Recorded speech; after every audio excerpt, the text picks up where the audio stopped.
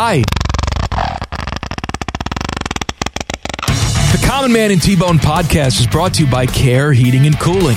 Cold or sweaty is no way to go through life. Call my guys at Care Heating and Cooling for all your heating and cooling needs. Call 1-800-COOLING when you need a company you can trust. And stay tuned after the podcast for special bonus content from past shows. I don't know, but Bye. It's time to take a dip in the pool of stupid. Yeah? This is Common Man and T-Bone. And now Al Pacino walked in. Oh, how you doing? Now then Chris Berman's in there. Hey, baby. He's got a baby. And another baby. And a baby. And a baby. Nobody circles the wagons like the Buffalo Bill. Is Al Pacino This is Grover, Al Pacino, Chris Berman combined.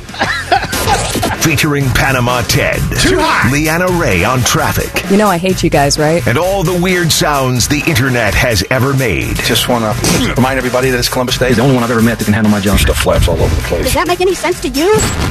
This is Common Man and T-Bone. Happy Monday. Reaction Monday. Welcome in. Hello, Bone. Hello, man. Oh, we have a lot to react to today. And we're going to do our regular format now that Buckeye football's back. 3 o'clock hour, heavy into Buckeye football and college football. 4 o'clock hour, we will do lots of NFL.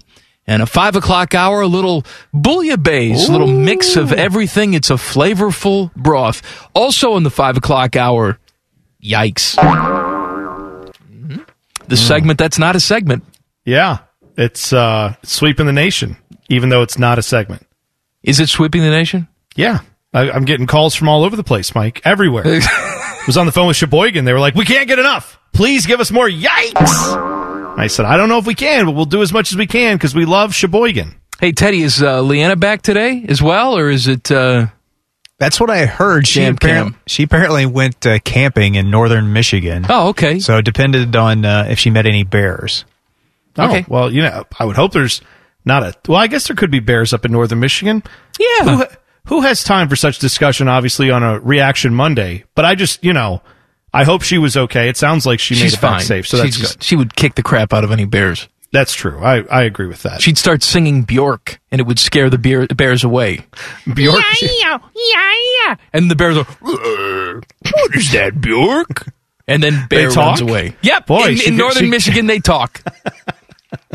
Now, what part of the glove do you go to get mauled by a bear? If I could ask someone from Michigan, you show me on a hand, where do I go? Is it the middle finger? Tip of the index finger. Okay, that's where you get mauled by a bear. All right, good to know.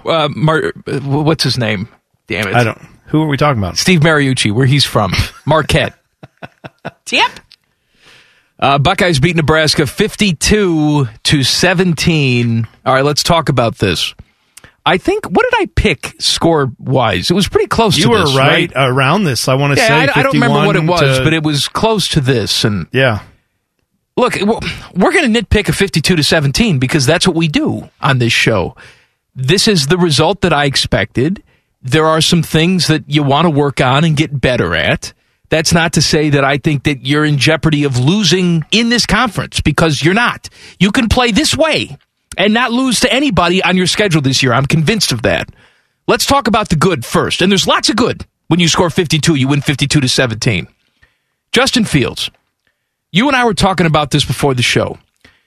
Justin Fields, to me, and I said it at the time, in that Michigan game, his balls dropped. I saw a different quarterback in that Michigan game last year. This guy was third in the Heisman voting last year, and at times, I thought he was timid. At times, he looked like he didn't know where he wanted to go with the football last year. To me, that changed in that Michigan game. He was very good against Clemson. Have the offseason to get ready, this weird offseason. And the Justin Fields that I saw against this Nebraska defense is the best version of Justin Fields. I thought last year that he was perhaps just a very good Saturday quarterback. And now I look at this guy, and I think he has the ability to be a very good Sunday quarterback. He should have been perfect. The one incompletion on his stat line on Saturday was a drop touchdown pass by Chris Olave. That's how good he was. Yeah, I totally agree with you in the sense that what I feel like I saw from Justin Fields coming out into this season, we had heard about it, right? All off season, they were talking about how he was more focused. He changed up his diet. Everything was, especially after the almost cancellation of the season, how he kind of took a leadership role, which he'd already been taking with the team, but took one kind of nationally by, stating his position on it and trying to rally other players to get behind it and say, we want to play.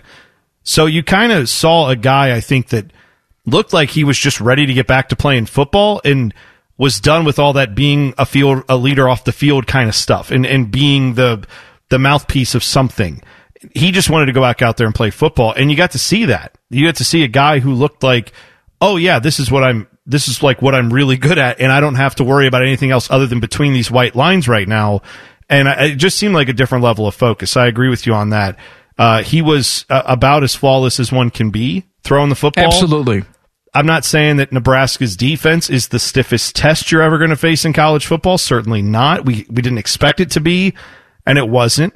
Now, they present a little bit more of a test at the line of scrimmage, which we can talk about. But as far as the secondary goes, yeah, I think he did what he should. Stepped up, made some great throws, and, some perfectly placed passes. He was tremendous on all fronts for me watching Justin Fields. That was a really complete performance.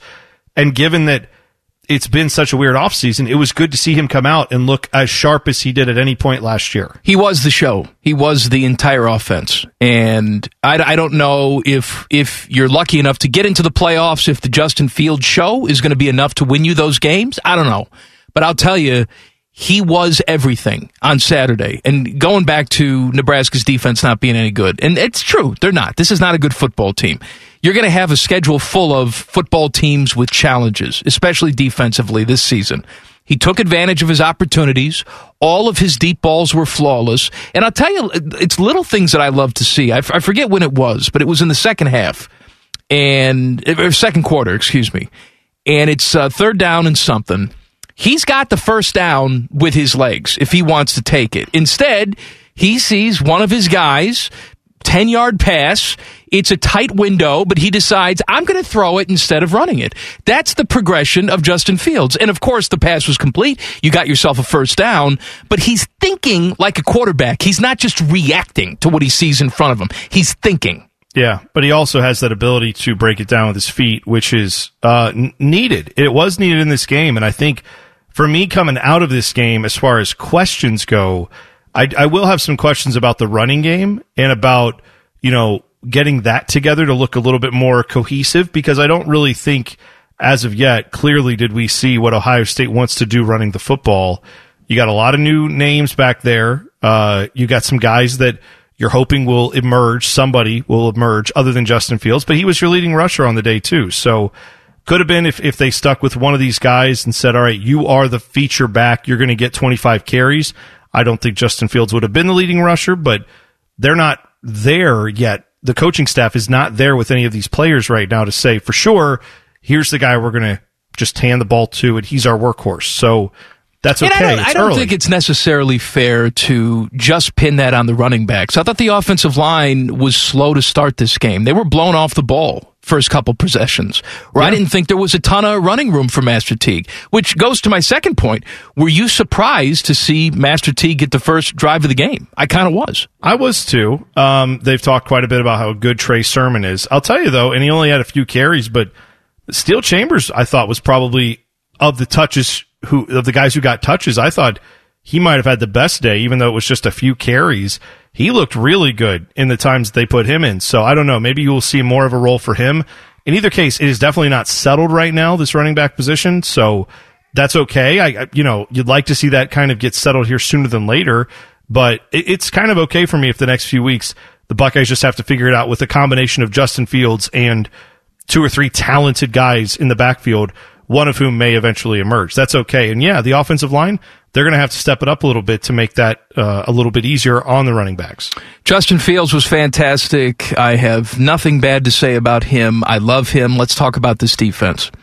Defensive line has a lot of turnover, right? And you send guys in the first round of the draft every single year, you're going to have turnover. We look at the recruiting every single year, and it's the next man up mentality. But there is something to getting those game reps. I thought they were slow to start this game. I thought the linebackers at the second level sort of got caught in an awkward space when it comes to Adrian Martinez pulling the ball down and Luke McCaffrey pulling the ball down. But here's a message, and I think that most teams get this. Nebraska had to do something to try and get the Buckeyes off of their game.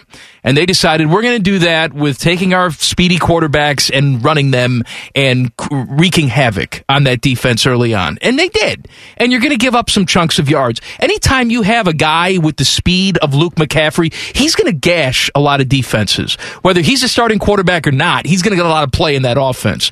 But you can't run a one-dimensional offense. You can't go out there and throw for $160 and think you're going to beat the Ohio State Buckeye defense. That's not going to happen, and it didn't happen on Saturday. No, and I agree with you that this approach that most teams are going to have to take to beat the Buckeyes is they're going to have to be equally good in both phases of the game, and they're going to have to keep getting the Buckeye defense off balance.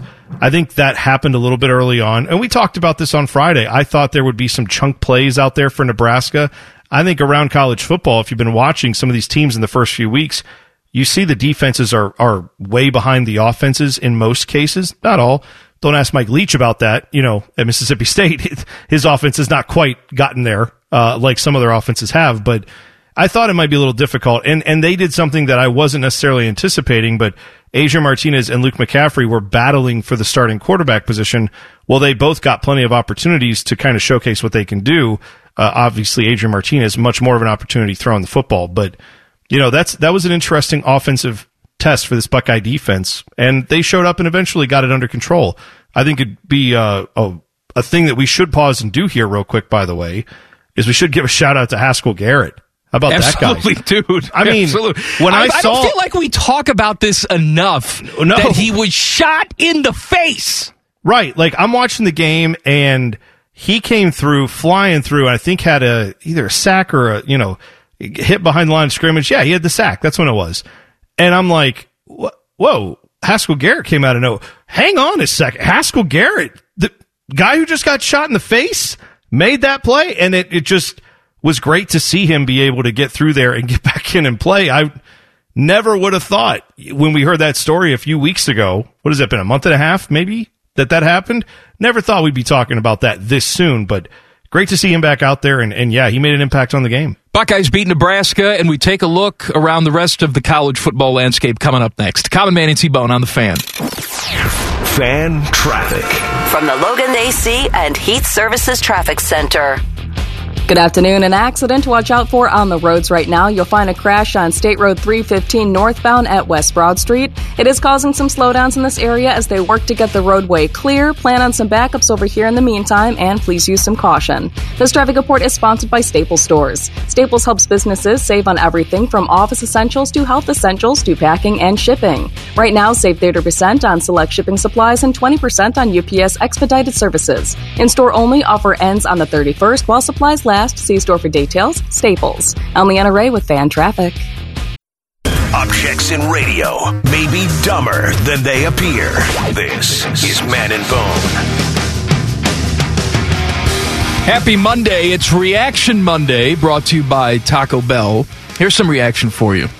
Buckeyes beat Nebraska 52-17. And this is, how my confidence has changed with this Buckeye offense over the years and how college football itself has changed. Opening drive like that, where Nebraska goes down, hits the big run, gets on the board, it's 7-0, you're losing. 15 years ago, I would have had to change my diaper. Now, I don't even bat an eye because I know what offenses are capable of in college football this year. And not just this year, but the last 10 years. And I know what this Buckeye offense is capable of, even at halftime. I was watching the halftime show, and some people were talking about, Nebraska's only down by 10. Watch out. And I'm thinking to myself, And maybe I'll be proven wrong with this mentality sometime this year when this Buckeye offense slips up or this team slips up. But I'm thinking to myself, well, Buck's going to get the kick, first position of the second half. They'll probably go right down the field and score a touchdown. It's a 17-point game, and they're not going to look back. That's the confidence I have in this Ohio State offense right now. Yeah. Well, I think also it's not bad to remember that last year with this team, what did they often do? Like first quarter, you'd get a little itchy. You'd say, the things didn't really click in the way I thought they would, or they just didn't look fully there. Or for some reason or another, maybe they were working through some stuff, trying to get to whatever they were, really wanted to with the game plan. Second quarter on, they were just lights out for most of the season. So I try to remember that too. I've been trying this year just to watch these games a little bit more like in the moment than thinking about, oh gosh, what would Trevor Lawrence do to this secondary? Or, oh man, what would happen if Alabama's defensive line went up against our offensive line right now? Well, I don't know, right? Alabama's struggled on defense too at times. I don't know what all these scenarios would be, but I enjoyed watching that team, and I was trying to stay a little more focused on just what was happening in the game. But I have to admit, it was tough to do in the first half because I was getting a little concerned. But yeah, I have supreme confidence in this offense like you do. One other thing to throw in there as far as offense goes, do you think it's reasonable to expect the Buckeyes to score 2 touchdowns per quarter most of the time that they are playing a team in the Big Ten? I mean, well, without sounding like a cocky a-hole, yes. Right. I do, don't you? Yeah, and that's basically what they were 14-10, 14-14. That's what they scored in this game. So this is the type of offense, 2 touchdowns per quarter with how quickly this team can score, with the weapons they have, which we haven't even talked about the wide receivers, but my God, like that was in and of itself its own revelation. I love watching this offense hum when everything is going, especially with the passing game. Let me ask you this question. So Drew Chrisman is actually one of the best punters in the country, right? Yeah.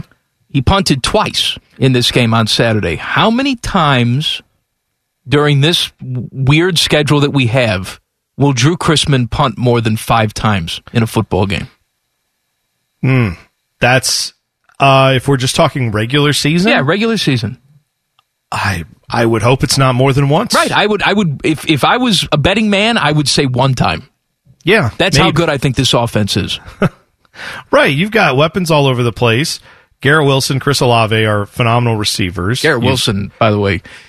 Chris Olave is very good. And Chris Olave may be the higher draft pick. I have no idea. Garrett Wilson showed me something else on Saturday, where he showed me that he could be the primary number 1 guy on a good football team, where if it's 3rd down and 6, he's the type of guy that can get that catch. I think this team is stacked at the wide receiver position. Well, and look at that touchdown catch that Jackson Smith and Jiba had, where was that his first catch, or that was certainly his first touchdown catch, but it might have been his first catch.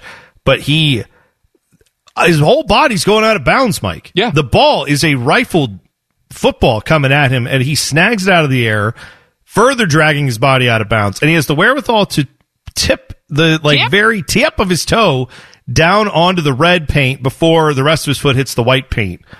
It was one of the best plays I have ever seen, and that is from a young player here at Ohio State who's got an immense future ahead of him.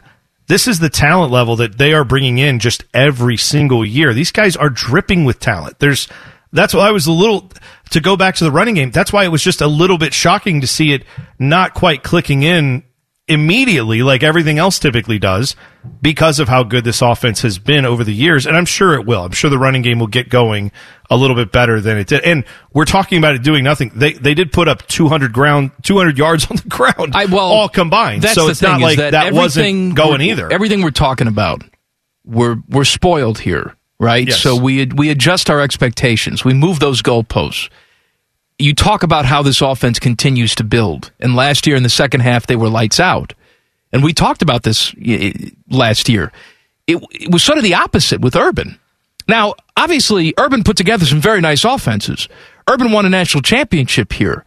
But how many times did we see an Urban Meyer coach football team come out of the locker room like gangbusters in that first quarter, click on all cylinders, click on all cylinders, right, and then just sort of tread water for the rest of the game, and in the second half, not really able to make the adjustments they need to make? Urban himself has conceded that they haven't played they didn't play the way they were supposed to play in the second half. They didn't make the type of adjustments they should have made. With a Ryan Day coach football team so far, it's been the complete opposite of that. That has been the difference for me from you can talk about their differences as recruiters, and obviously Ryan Day has shown he's got a great ability there too. Urban is a legend at recruiting.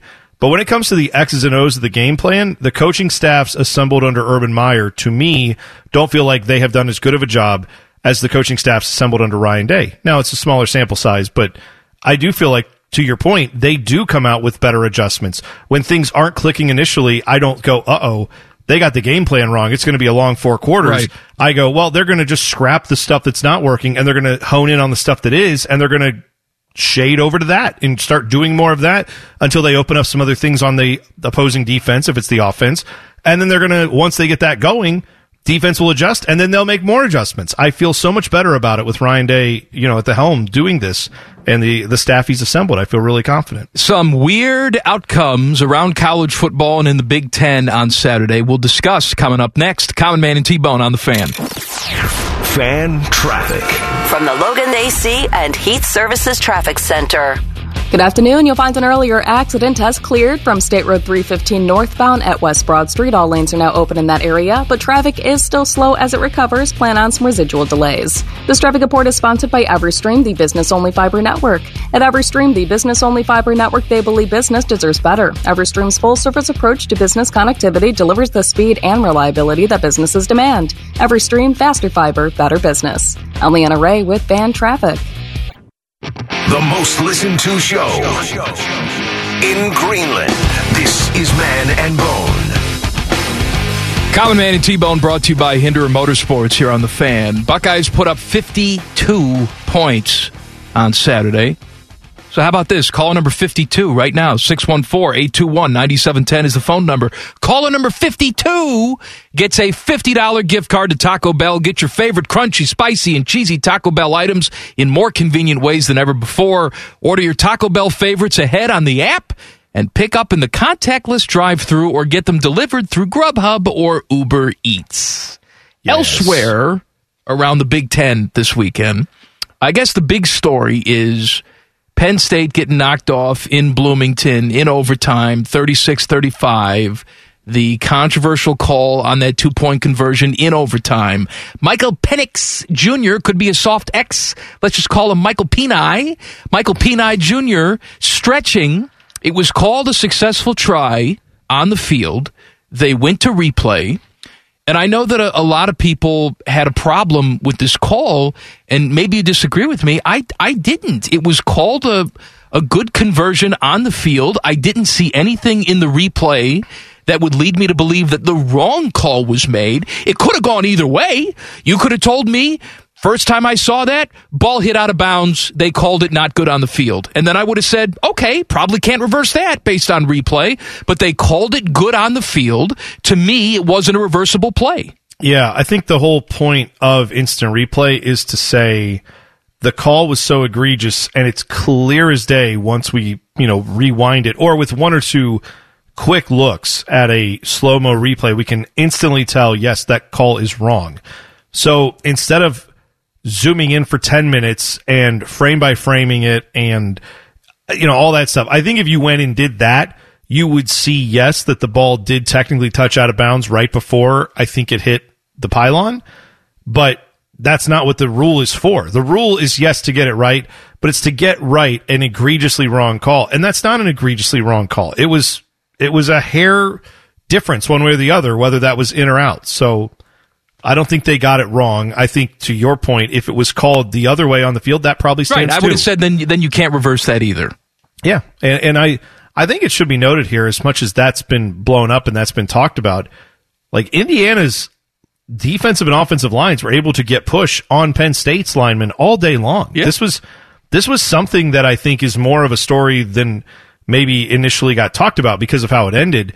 But yeah, Indiana has been hyped a little bit this year coming into the season that they could be for real, or more for real than they've been recently. They've been very close the last few years to pulling some big upsets and giving teams a scare well, this is one of the times where they actually did it, and it was not a fluke. I know that the end of the game feels like a bit of a fluke. I know James Franklin could probably have made some better calculations on the field with what he's doing, but the reality is Indiana was not lucky to be in that position. They were good enough to be in that position. And maybe Penn State's overrated, but Indiana... Well, you can go the other way. You're right. Penn State wasn't good enough to close out this game the way they should have closed it out. Yeah, so I give full credit to Indiana for what they did, getting to that point, and then, a gutsy call to go for it in overtime and say, we're just going to go for the win right here. Good for them. And by the way, if Sean Clifford's going to be your number one ball carrier, good luck with that.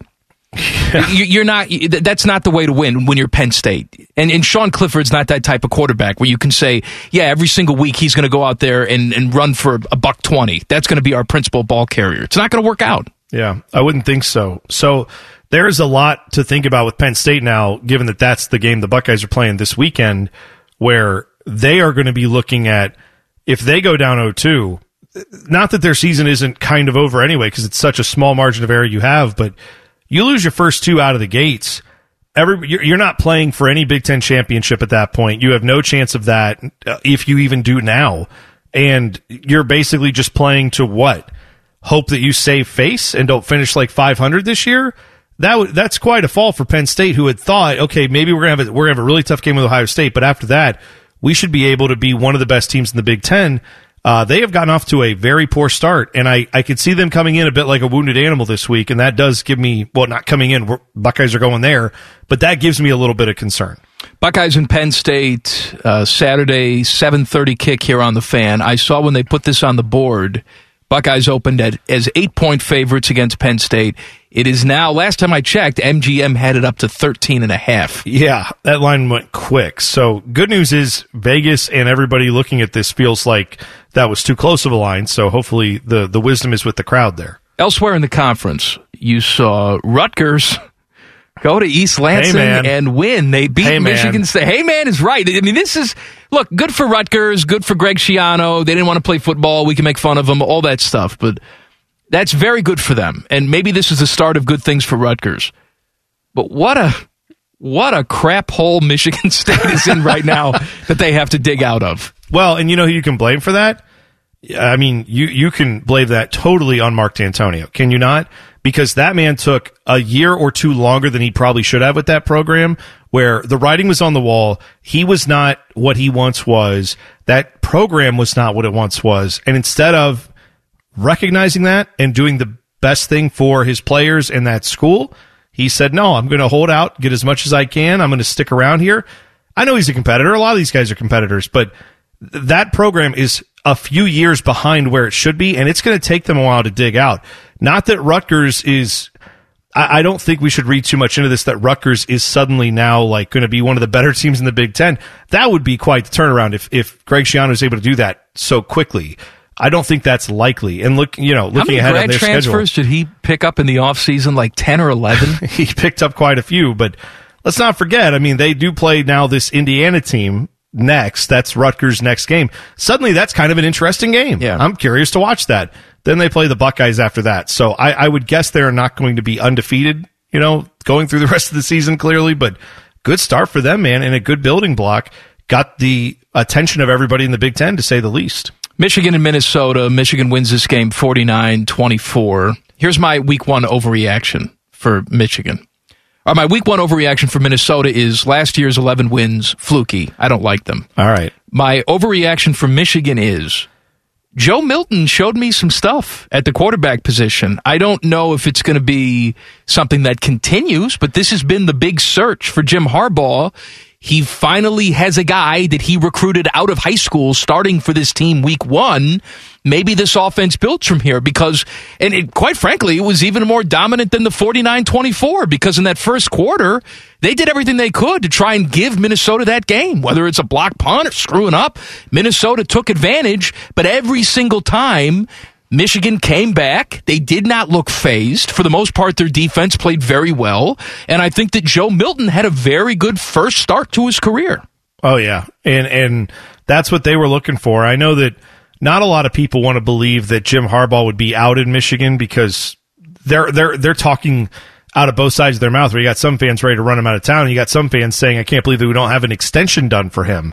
So I don't know where Michigan's brass actually sits on that, but yeah, this is a game that I think gives them a lot of confidence, boosts them up to make them feel like, all right, we are not, this is not the same old Michigan team that we've had. We're different. We're better. They get their rivalry against Michigan State. That looks like a win next week. Then they go on the road to Indiana. They win that game. That's going to look better than we thought it would. Then they play Wisconsin after that. I mean, they've got a schedule that if they run through that undefeated, they're going to be near the top 5. I guarantee you. If they go 4-0 through the first part of the schedule, Michigan will be hovering around the top 5, and there will be a lot of buzz. You're right. I think that there is a lot to be excited about if you're a Michigan fan about Joe Milton. Maybe some of that is overblown, but yeah, he looked the real deal, and he's a big dude who can get back there and sling it. This is a very interesting development for Michigan. And I thought the other games were interesting, too. Iowa loses to Purdue, and Purdue had a bad year last year, but the year before, everybody was talking about how that was a program that was going to surprise some people, and Jeff Brom, they had to keep him. Then they went out last year and laid an egg. They beat Iowa on Saturday. And how about Northwestern? Taking it to Maryland. Northwestern couldn't score any points last year. They were the worst offense in this conference by far, and maybe it was a one-game mistake. 43-3 against Maryland. That is certainly something I did not expect to see either. And going back to Purdue, they had no Rondale Moore either. Exactly. I mean, that's one of the best players. He opted back into the season and couldn't go this week. So, yeah, that was a very interesting finish in both those games. But I'm not sure what to make. Like, I want to read this like I would a normal season, where I start to say, all right, we might have to watch out for like Northwestern being semi-good in the Big Ten. Purdue, that's a big statement to beat Iowa, even though it was at home. But these are games, too, that are being played in front of no fans. These are games being played, in a weird season. So I need to see a few more games before I start to really formulate an opinion that Purdue is going to be really good in the Big Ten, or Northwestern is going to be really good in the Big Ten. I'm not there yet. New college football polls are out. We will share them with you coming up next. Common Man and T-Bone on The Fan. Fan traffic. From the Logan AC and Heat Services Traffic Center. Good afternoon. Watch out for an accident causing some delays on South Hamilton Road south of I-70. You are going to find some backups in that area as they work to get the roadway clear. Plan about a 10-minute duration over here. This traffic report is sponsored by Allstate. If you're driving less, you could be saving more on car insurance. With pay-per-mile insurance from Allstate, pay for the miles you drive and save on the miles you don't. Call a local Allstate agent and get a quote now. I'm Leanna Ray with Fan Traffic. Did you feel that? It's your radio getting fatter. Getting fatter. Chubby time! This is Common Man and T-Bone. Happy Monday. We have Yikes coming up at 5:34. It's a segment that's not a segment. Yeah. New polls are out. AP Top 25 looks like this. Clemson stays at number 1. Alabama's number 2. Ohio State moves up 2 spots to number 3. Then Notre Dame is at 4. They're down a spot despite beating up Pitt this weekend. Georgia is 5th. They're down a spot. They didn't play. Oklahoma State stays at 6. Cincinnati Bearcats up 2 spots. More on them in a second. Texas A&M down a spot at 8. Wisconsin up 5 spots. More on them in a second. At number 9, and then Florida rounds out your top 10. Meat Chicken is up 5 spots to 13. Indiana was not ranked last week. Now they're up to 17. Penn State falls 10 spots to 18th, which, by the way, you have to do, okay? I don't know what the rest of the season is going to look like for Indiana and Penn State. They just played. I was listening to our new show, The Football Brunch, which you can hear from 9 to 11 on Sunday mornings. And the debut episode was yesterday. It is Chops and Eric Reeser, and they rank the Big Ten teams. They will rank the Big Ten teams every single Sunday. And Reeser had Penn State above Indiana in his power rankings. How is that? We just saw it 8 hours ago. You just saw the game. Now, 2 weeks from now, you're right, maybe things adjust, and Penn State is right back ahead of Indiana, but we just saw the game. We saw Indiana win the game. Yeah. I'm always interested when, like, in the rankings for the AP Top 25, when it actually works out that way, that Indiana is ahead of Penn State in this case. Because that is something that if one person was putting together the rankings, you would think they would say, well, these two teams played, so I'm going to put Indiana ahead of them. But it isn't just one person. It's a bunch of people. And there are sometimes people who do vote and say, well, even though Indiana won that game, I think Penn State's still better. I don't think Indiana is, whatever. But those people are voting in these polls sometimes. So to see that actually happen where Indiana was just one spot above Penn State, I find that very interesting, but I also think that's accurate. Indiana should be ahead of them. Wisconsin opened up the season on Friday night. They kicked the crap out of Illinois, and their starting quarterback, my guy Fred/Graham Mertz. It doesn't matter what your name is. 5 touchdowns on Friday night, and then some bad news for them because he tested positive on the antigen test over the weekend. They are awaiting, what's that? Yeah, for COVID. So he's got to wait until they get the. They're waiting for the the PCP test or whatever the hell it's called. PCR. Who cares? It doesn't matter what your name is. POD test. That's right. Youth of the nation. Hi guys. I almost said birth of a nation. That's not the right thing. Nope. That's a different thing entirely. It's a different thing. It is. So Fred Mertz. So right now, as it sits, out of commission. Yeah, but he looked great. That's a really good find for them with Jack Cohn going down with what I think was the foot injury, surgery, whatever. That was who they initially, you could have argued, should have been playing, but obviously it's not a possibility now. So Graham Mertz steps in, highly touted, and did some good things. It's against Illinois. I think that should be noted. But yeah, Wisconsin looks like they're in a good spot. Hopefully he can, bounce back from this, and hopefully he doesn't have 2 positive tests and can actually play next weekend. Elsewhere on Saturday, Clemson looked sluggish against Syracuse, and I enjoyed the post-game press conference from our guy Dabo Swinney, who did not appreciate the tough questions because, hey man, this is a compliment to you. You've built this program up to the point where everybody expects you to look flawless every single week. He didn't like that. He came to the press conference and said, are you guys aware that we won the game? Am I at the wrong press conference? But as you pointed out before the show, one of his lines made me laugh out loud. Do you have it? Okay. Yeah, he said, we won the game by almost 4 touchdowns. I'm not getting any questions about proud of you guys for winning the game. It's a lot of negative questions. You're not going to get any negative stuff from me. I'm glad you're not getting those questions. You're not supposed to get a question where the guy coach, just want to say proud of you. Anyway, I'll hang up and listen for my answer. Take care. What's sad is that there are guys sitting in that room who probably went back to their jobs, and their editor at their newspaper was like, hey, why are we going so hard on coach there? And it's like, I just asked him, hey, this was a game for like 3 quarters, and then you guys kind of woke up and shook off the rust, and you left, Pitt in the dust, or Syracuse in the dust. But that's okay. You're allowed to ask those questions. What's wrong with saying, hey, why didn't you look like yourselves? Post-game press conference should be, hey, coach, proud of you, and then that's it. Then the next person says proud of you. By the way, could you imagine Dabo Swinney, I think is a little on edge because he actually knows that Ohio State's back in this thing now, and he knows they're coming for you. And he's getting a little hot around the collar because he knows if that game happens, a revenge match, strap in and strap it on. Strap the feedback, strap it on. Because it's going to be a fight, and you're going to need to eat and be ready to go. All I know is Dabo's getting a little concerned, it sounds like. But I also think, what kind of a man baby do you have to be where you make $95 million coaching college football, and yet you're getting offended when people in a game that was a little closer than it should have been are saying, hey, Dabo, what happened in this game before you guys turned it on? What was the deal? That's not an offensive question. If you're getting offended by that, I don't know. Do we need a safe space for Dabo Swinney? Is that what we need? Is he becoming one of the snowflakes that I know he doesn't like? I don't know what's going on with him, but maybe we should check on him. Alabama blows out Poser, Tennessee.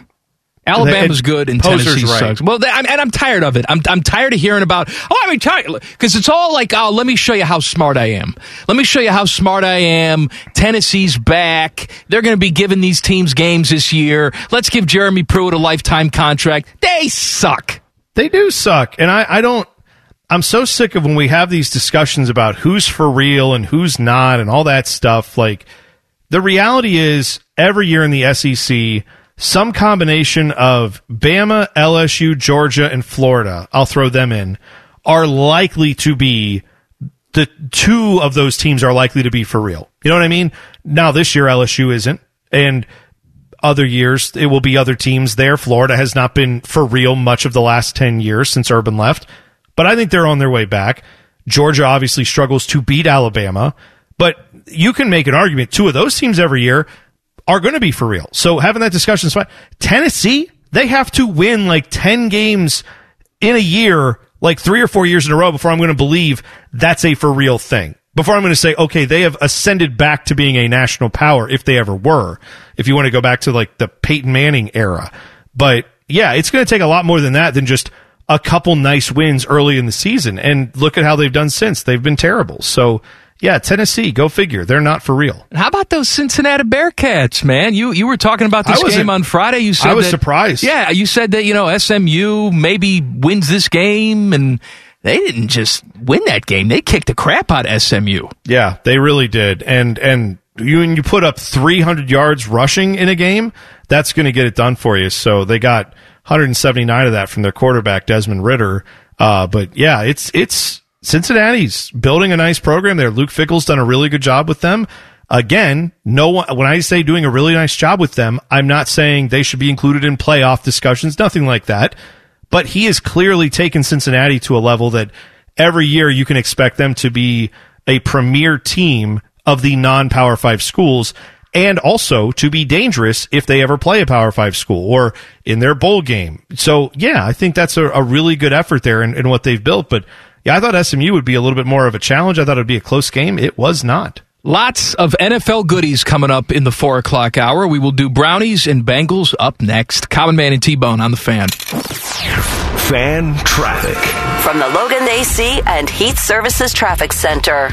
Good afternoon. You'll find an earlier accident has cleared from the roadway of South Hamilton Road south of I-70. All lanes are open in that area, but traffic is still recovering. It will take about 10 to 15 minutes for it to start flowing again. This traffic report is sponsored by Audible. Now Audible gives you more than ever before with a premium selection of bestsellers and new releases, plus thousands of included audiobooks, podcasts, originals, and more to listen to all you want. The new Audible is your playlist for life. Download the Audible app to get started. I'm Leanna Ray with Fan Traffic. Just be glad you aren't as stupid as these two. Oh, yes. This is Common Man and T-Bone. Happy Monday. We have a game time for the Rutgers game. Oh, yeah. On the 7th of November. It will be a night game at the Shoe, 7:30 kick. So back-to-back night games at least, because Penn State's a night game this week, then Rutgers, and then we have no idea what the deal is the week after. But if you like those 7:30 kicks, good news for you. I personally do not. Yeah, I was going to say, neither of us are big fans of them, but that's okay. It's all right. I'm a fan of there being football, at least, to watch, so that's good. Lots of NFL coming up this hour. Brownies beat the Bengals in a barn burner yesterday. Now, before we start talking about this game, we did learn today that Odell Beckham Jr. has torn his ACL, so his season is over. Well, Mike, I'm very confused by that injury, and it obviously sucks for him. I wish him a healthy, speedy recovery, and that next year he's back to being the Odell Beckham Jr. that he's capable of being. But I have been reading from a bunch of people who know football, or at least purport to know football, that Odell Beckham Jr. getting hurt is a blessing in disguise for the Browns, because now Baker Mayfield isn't going to feel the pressure of having to get the ball to Odell Beckham Jr., and you saw yesterday how good Baker Mayfield looked. Odell Beckham Jr. wasn't on the field for most of the game because of the injury. Clearly, that's the reason that Baker Mayfield's playing so well. So as much as I'm frustrated that he's gone, or was the Bengals secondary the reason? Look, it's not out of the question that teams improve when a disgruntled member of the team goes away. It can lift the mood. It can happen. But why do we assume that he's disgruntled? I don't know why. But here's my point. If Baker is so mentally fragile that he can't handle Odell Beckham Jr. being out there, and his absence is the only reason why he looks like a world beater as opposed to a guy who can't complete a pass, then there will be something else that crops up. This is not just, Odell Beckham Jr. is gone. My entire mental picture is clear now. I feel so much better. There will be something else that crops up that bothers Baker Mayfield. Yeah, I don't believe. I'm not really sure how to explain Baker Mayfield's performance yesterday, other than one very clear observation, which we'll get to in a second. But as far as that storyline that Odell Beckham Jr. has made Baker look like less of a quarterback, I agree with you that is not a problem I would expect. That if you told Joe Burrow prior to this game, hey, Odell Beckham Jr. doesn't want to play for the Browns, he wants to play for the Bengals, you got to work him in. How do you think Joe Burrow would feel about that? How do you think most quarterbacks in the league would feel about that? They'd say, all right, I don't know him very well, but yeah, I'd love to have a guy like that. So I really don't think that's it, and I don't think that he's disgruntled. I don't think he's a distraction. I think the distraction is getting blown out by the Steelers and the Ravens. That's on everybody, not just him. So, yeah, that's a much bigger issue. But yesterday, the performance from Baker, it was about as good as you can get. It was, yes. And what did he start? 0 for 5 and then incomplete a pass? 0 for 5 and the pick that ended up getting like two guys hurt, including Odell Beckham Jr. on that play. He was trying to get back and make a tackle and ran to his own guy and busted up his knee. So, yeah, that was terrible. Now, I'm sure someone like Hugh Jackson would look at that and say, well, they had him in the gun and he was doing all the things that I would allow him to do. Is that sustainable? I have no idea. But let's not let this victory, while important, right? You're 5-2. You haven't been 5-2 in a long time. That was an important victory against the Bengals. We said on Friday, even if they beat the Bengals, this doesn't prove anything. This doesn't fix anything. You have to go out there and show that you are good enough to play with good teams. The Bengals have the ability to be a good team next year, but they're not a good team now. We can heap all the praise that we want on Joe Burrow. Oh, Joe Burrow threw for 400 yards, all this other stuff. This Bengal football team is not a good football team. And if you fancy yourself a good football team, like the Browns do, like some of their fans do, then you should go in there and kick the crap out of them. This was not a new development that we saw. Mike, I actually was told today, I was having a discussion with a Browns fan, buddy of mine online, and he brought up, he's like, well, how do you know the Bengals are actually a bad team? Because let's look at their record. 3-point loss to the Chargers. The first time they played the Browns, they lost by 5. Don't get me started on the Bengals with close games. They tied the Eagles. They were close with they beat the Jags, not close. They got beat by the Ravens badly, but so does everyone. Colts was a close game, and then this game was a close game. Like, how do we know they're bad? And my answer to that is, we know they're bad because they have no offensive line. Their defense is not good. They currently are without what's supposed to be their best running back. Like, I am telling you guys, I don't know why this is so difficult for people to grasp.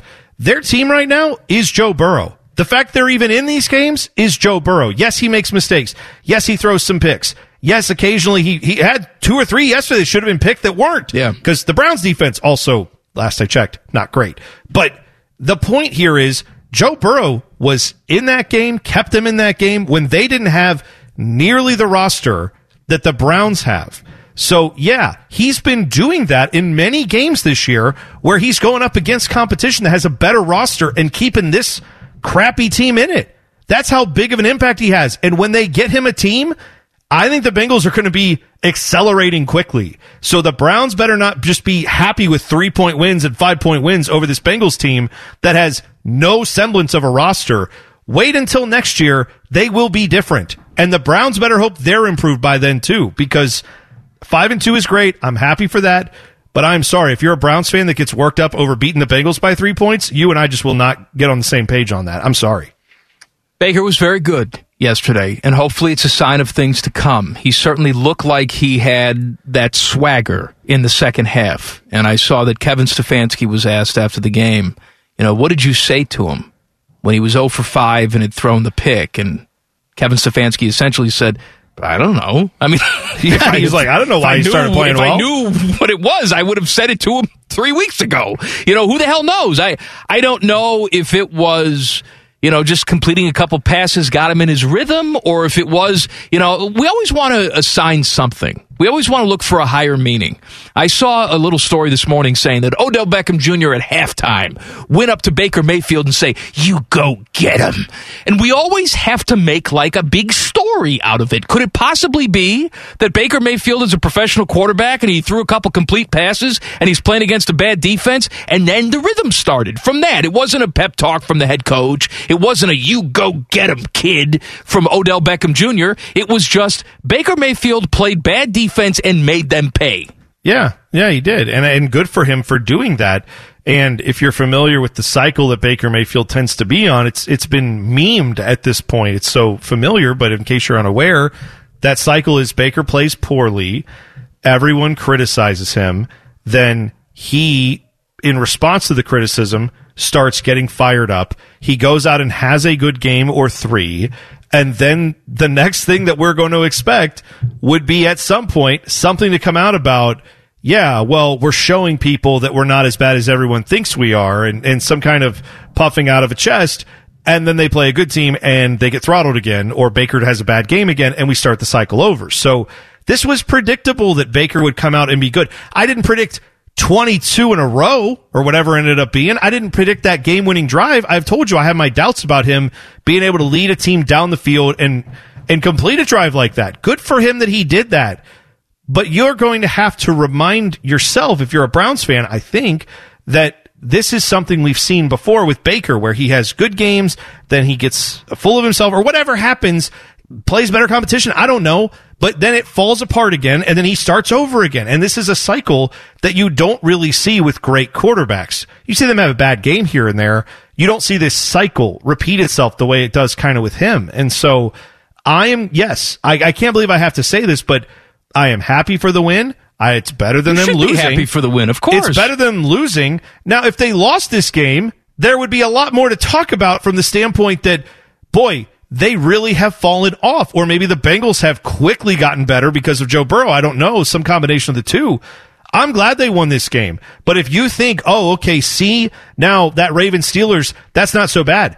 I don't relate to Browns fans who say beating the Bengals by 3 is changed my outlook of this team. But when they get throttled by the Ravens and Steelers, well, you can't expect to compete with them. Not yet. We just started building this team. So 3 years ago with Baker, we can't expect to beat those teams yet.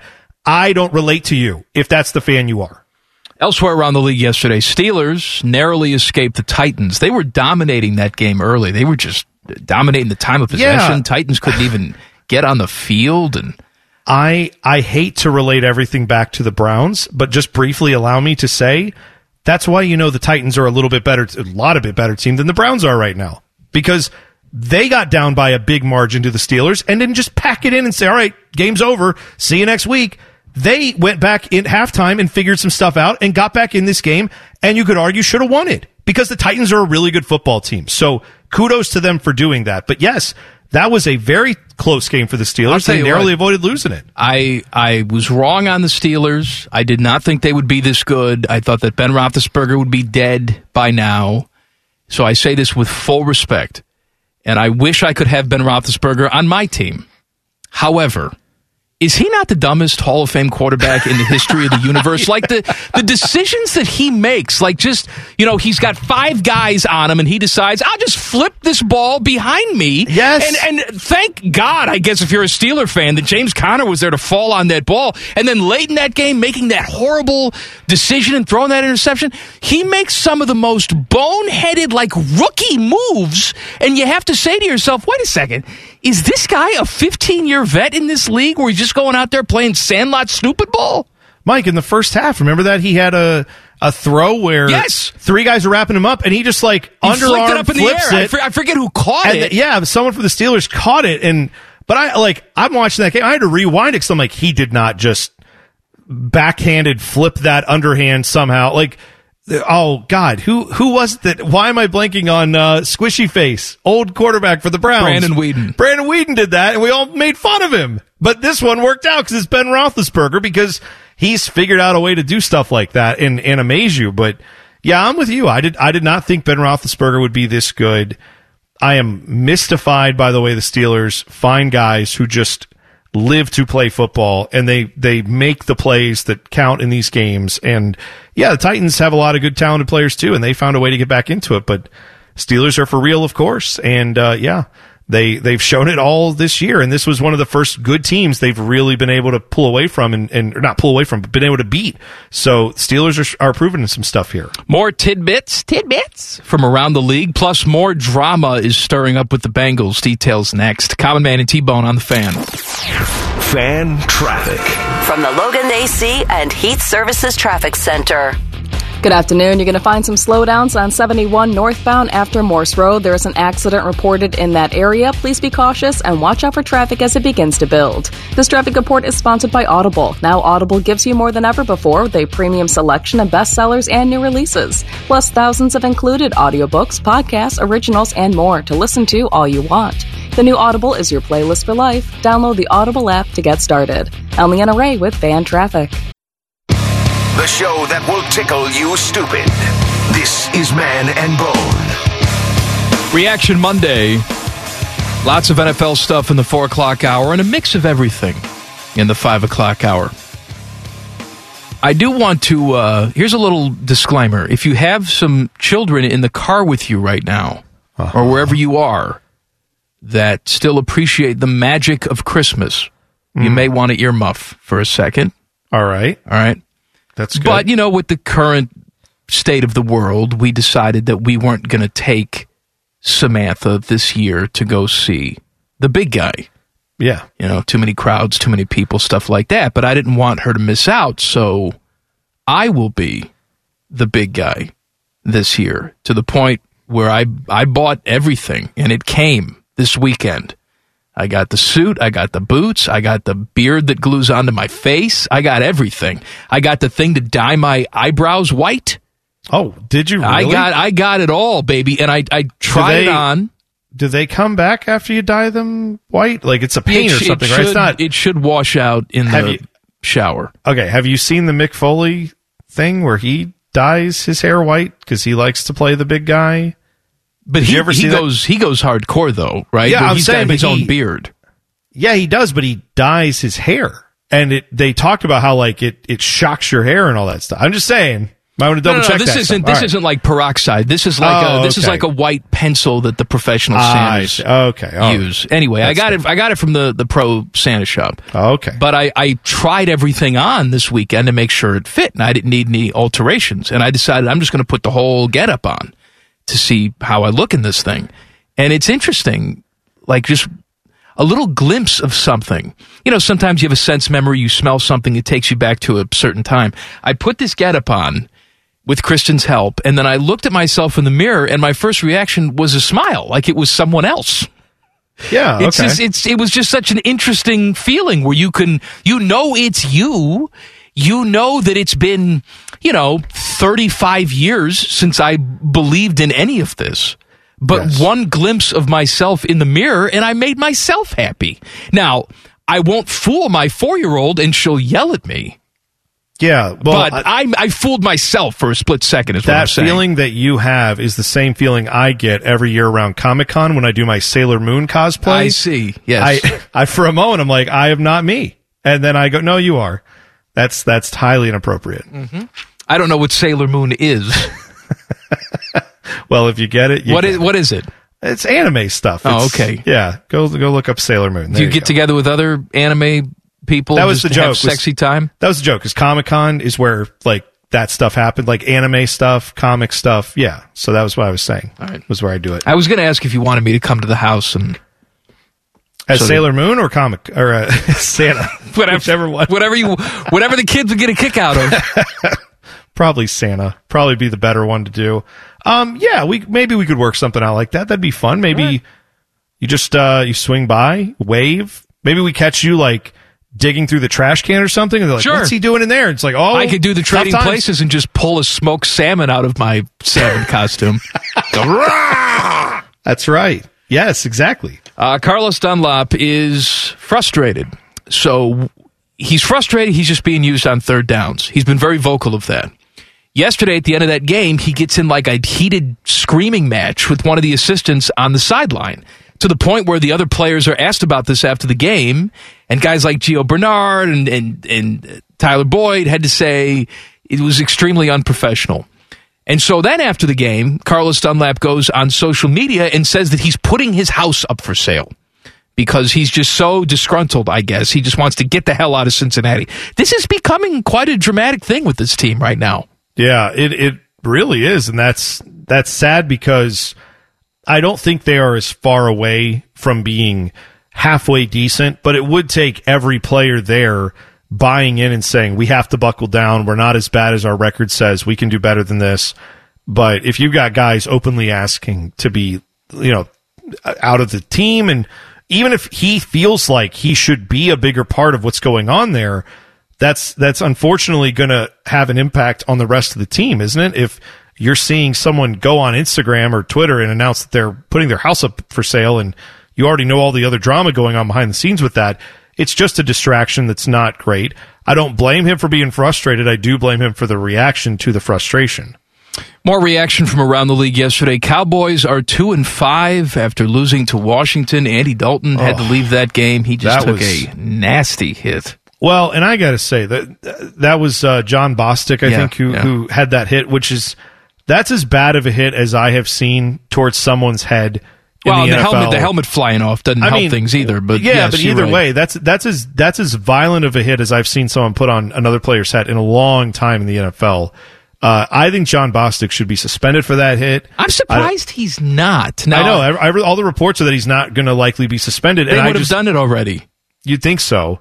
I don't get that. It was terrible. But what I also don't get is, where were any of the Cowboys? I know, kidding.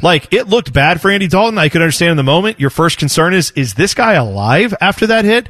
It was so shocking. You saw some of the Washington football team players turning and putting their hands on their helmets and going, "Oh no!" You could see visible dismay and concern from the Washington football team players. So I know it was a shocking hit, but how does no one light that dude up? I don't know, man. How does this fight not break out over that? Weak mentally and physically. And they asked Mike McCarthy this after the game. Were you surprised that your guys didn't go after Bostic or make something happen? And his response was, yeah, I was surprised. Yeah. Oh, okay. That would be surprised. It's too bad. I know. Now, I was reading a little article out of Dallas where they were intimating that, some of the guys on the team who have been injured or who have not been available this year, some of them may have been the leaders who would do that. But regardless, I'm just surprised that you wouldn't have seen someone react in that way. But either way, that notwithstanding, the NFL should be above all that and should still say, it doesn't matter if a fight happens, doesn't happen, whatever. That's such an egregious hit. We have to get that out of the game. You cannot crow about player safety and go on and on and on about how that's what the number one priority is and you care so much about it, and then let a hit like that not get further punishment other than getting tossed from the game. I think that's egregious. More thoughts from yesterday, plus Antonio Brown has a new team. Details next. Common Man and T-Bone on the Fan. Fan traffic. From the Logan AC and Heat Services Traffic Center. Good afternoon. You'll find an earlier accident has cleared from the roadway of 71 northbound after Morse Road. All lanes are open and traffic is flowing freely in that area once more. This traffic report is sponsored by ZzzQuil Pure Z's. You have to be up in 5 hours, 2 hours, and you haven't slept. Vicks ZzzQuil Pure Z's is a drug-free blend of botanicals with an optimal dose of melatonin that helps you fall asleep naturally and wake up the next day with no grogginess. ZzzQuil Pure Z's, naturally superior sleep. I'm Leanna Ray with Fan Traffic. Get in touch with your stupid. If worms had machine guns, then birds wouldn't be scared of them. This is Common Man and T-Bone. Hey, tonight on the Fan, 6 o'clock, 2 full hours of Buckeye Roundtable. Skip Mossick, Paul Keels, Jim Lachey breaking everything down for you, looking forward to Penn State. And then at 8 o'clock tonight, it's Monday Night Football. The Bears are out in Los Angeles for the Rams tonight. So there you go. Nice. Who'd you pick tonight? I forget, because that entire segment was a cluster, and I don't remember who I picked. I'm going to say I picked the Rams. Yeah, Teddy, let's try and pick games this week that are actually being played. That would be helpful. So Bears and Rams, 8 o'clock tonight here on the Fan. Tampa was very good yesterday against the Raiders. Tom Brady was excellent. And now they've gotten some more help. Antonio Brown gets a 1-year deal with Tampa. It is a cheap deal. Incentives can be had to bring the deal up to $2.5 million. Here's what Bruce Arians had to say. By the way, Bruce Arians back in March said that Antonio Brown, not a fit for Tampa Bay. Right. And now here's what he said. I think he's matured, and I believe in second chances. Well, good thing, Bruce, because this is chance number 5. So he says everybody wants to say that Tom picked him. Tom didn't have anything to do with it. Oh, this was something Jason and I had been talking about for a couple weeks, ever since the injuries to our other guys. When the time was right, would we see if we could pull the trigger and fit him into what we want to get done? And we'll see. If Antonio does what I think he's going to do, I think he's going to be fine. So Tom Brady not involved in this decision at all. Even though in the offseason we heard that they were working out together and that Tom Brady was trying to get him involved and that last year he was trying to get him involved, obviously, in New England, and we saw how that worked out. So Tom Brady, nothing to do with this. Yeah, that's if they were fact-checking Bruce Arians like they do in all the political debates, they would say, our fact-checkers determined that was a lie. There's no way Tom Brady wasn't involved. Now, maybe Tom Brady wasn't the impetus. Maybe he wasn't the guy behind the scenes going, you got to get AB. You got to bring him in. I don't care what it takes. Let's make this happen. I don't worry about the chemistry. I want him here. Maybe that wasn't going on, but you don't think for a second they didn't go check in with him to say, hey, Tom, we're going to pull the trigger on this. Are you good with this? Do you think he'll work? And, are you able to work with him? And if he says, guys, really, I don't think we need him. I don't want him here. It will be a distraction for us. He's not my guy. You think they still go ahead with this? There's no chance. I would be shocked if they did. So, yes, they can say he wasn't maybe the driving force behind it, but the idea that he wasn't involved in it? Come on. He was... I said I got a kick out of this. Bruce Arians was asked what he would say to female fans of the Bucs for bringing in Brown. He said, women don't watch football, leave me alone. Actually, he said... Thank goodness he didn't say that. It'd be very bad for him if he said that. He says, I think you just let the court system do its job. Allegations, I've been around players that have had allegations that weren't true. Some were. So let the court system handle it. If it's found out to be true, he won't be with us. Yeah, that's all right. That is called a cop out. That's what they call that. Because do you sing it like that too? Yeah, cop out. Right. Yeah, that's the big Broadway musical when Broadway comes back. No, I think I never like that when coaches say stuff like that. It's like, well, if it's true, then the legal system will handle it. No, not always. The legal system can't often prosecute people if there's not enough evidence. So just don't say that next time. Just say what you really mean, which is, we don't believe this woman. That's what they're saying by bringing him in, right? I mean, if they thought that the allegation was credible or in their mind, they wouldn't touch this guy. So they're saying we don't believe it, and that's what they should say, and then they should take whatever flack comes from that. But instead they cop out and go, oh, the legal system, not our call. No, it is your call because you're going to give him over $1 million, which I know is nothing in NFL terms, but in real money terms, it's still, you're giving him $1 million. You better know what you're getting into. So, Tom Brady, excellent yesterday as the Buccaneers go to Vegas, take care of the Raiders. Cam Newton was super bad yesterday, by the way, as the Patriots lose that game to the 49ers. And I don't know what to make of this because before the season started, this was the Cam Newton that I thought we were going to see.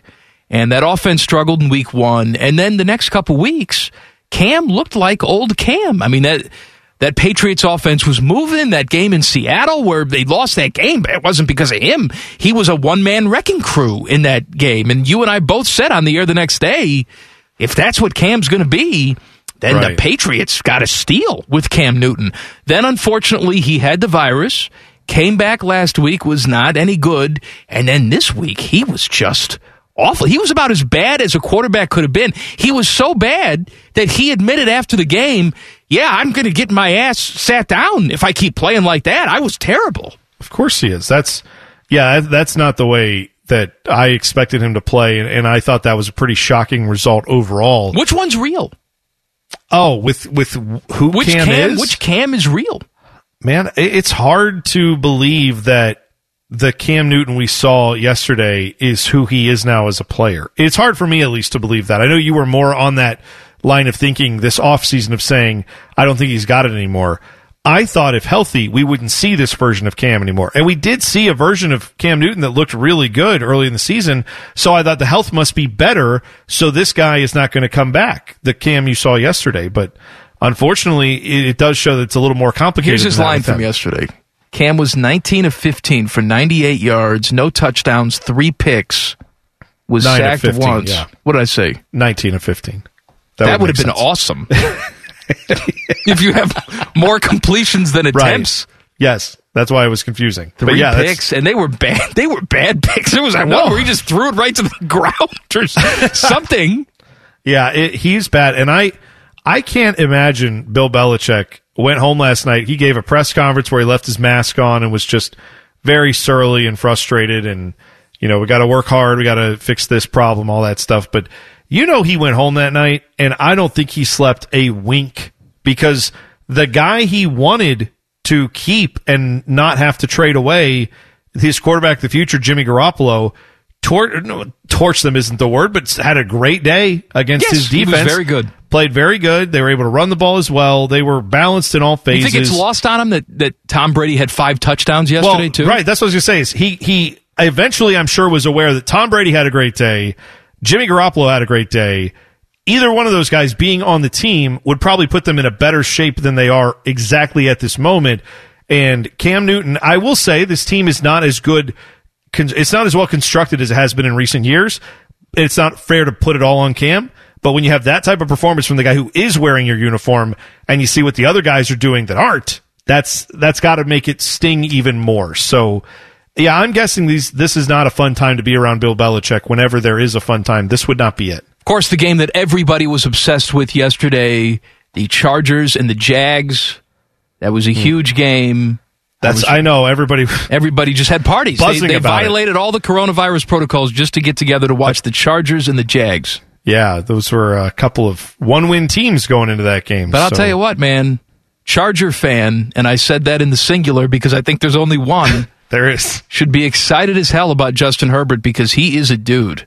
And you look for flashes from a rookie quarterback, and he gives you flashes pretty much every single time he touches the football. He ran the ball yesterday well. He was throwing the ball all over the field. If I'm Charger fan, I'm excited about this guy. Yeah, no, he's putting on a really good performance, and I am surprised. I did not think he was going to be the best quarterback out of this group, and he may not be, right? Joe Burrow has shown some flashes. We're going to get to see what Tua can do, but man, he is right now early on. He's got to be in the driver's seat for like a rookie of the year, right? I mean, he's been as good as any rookie out there. So yeah, he's had a phenomenal year and a great game yesterday. And the Cardinals beat the Seahawks in overtime last night. That was a fun game to watch. That was a dramatic game to watch. If you don't have a dog in the fight, that was a fun game to watch. If you're rooting for either one of those teams, that was a nightmare. Yeah, well, I have Panama Ted in my life, and then I have Neighbor Ted, who lives around the corner from me, and Neighbor Ted is from Seattle. All right. So he puts up a laser on his house that has the Seahawks logo on it when game time is. Like, this guy has a dog in the fight. So I was like texting him throughout the game, and I'm like, this is looking good, and he was like, no, they could still come back, and I'm like, no, you got it. And so then I fell asleep and didn't catch the end of the game. Woke up this morning, saw how it ended, and saw the highlights and stuff, and I just texted him and said, sorry, I was telling you your team was great. Because I was like, this is what a real football team looks like. Seattle, yeah. They got football players over there, unlike my stupid team. And we were talking back and forth. And then after, I jinxed him. I jinxed his team, and I feel very bad about that.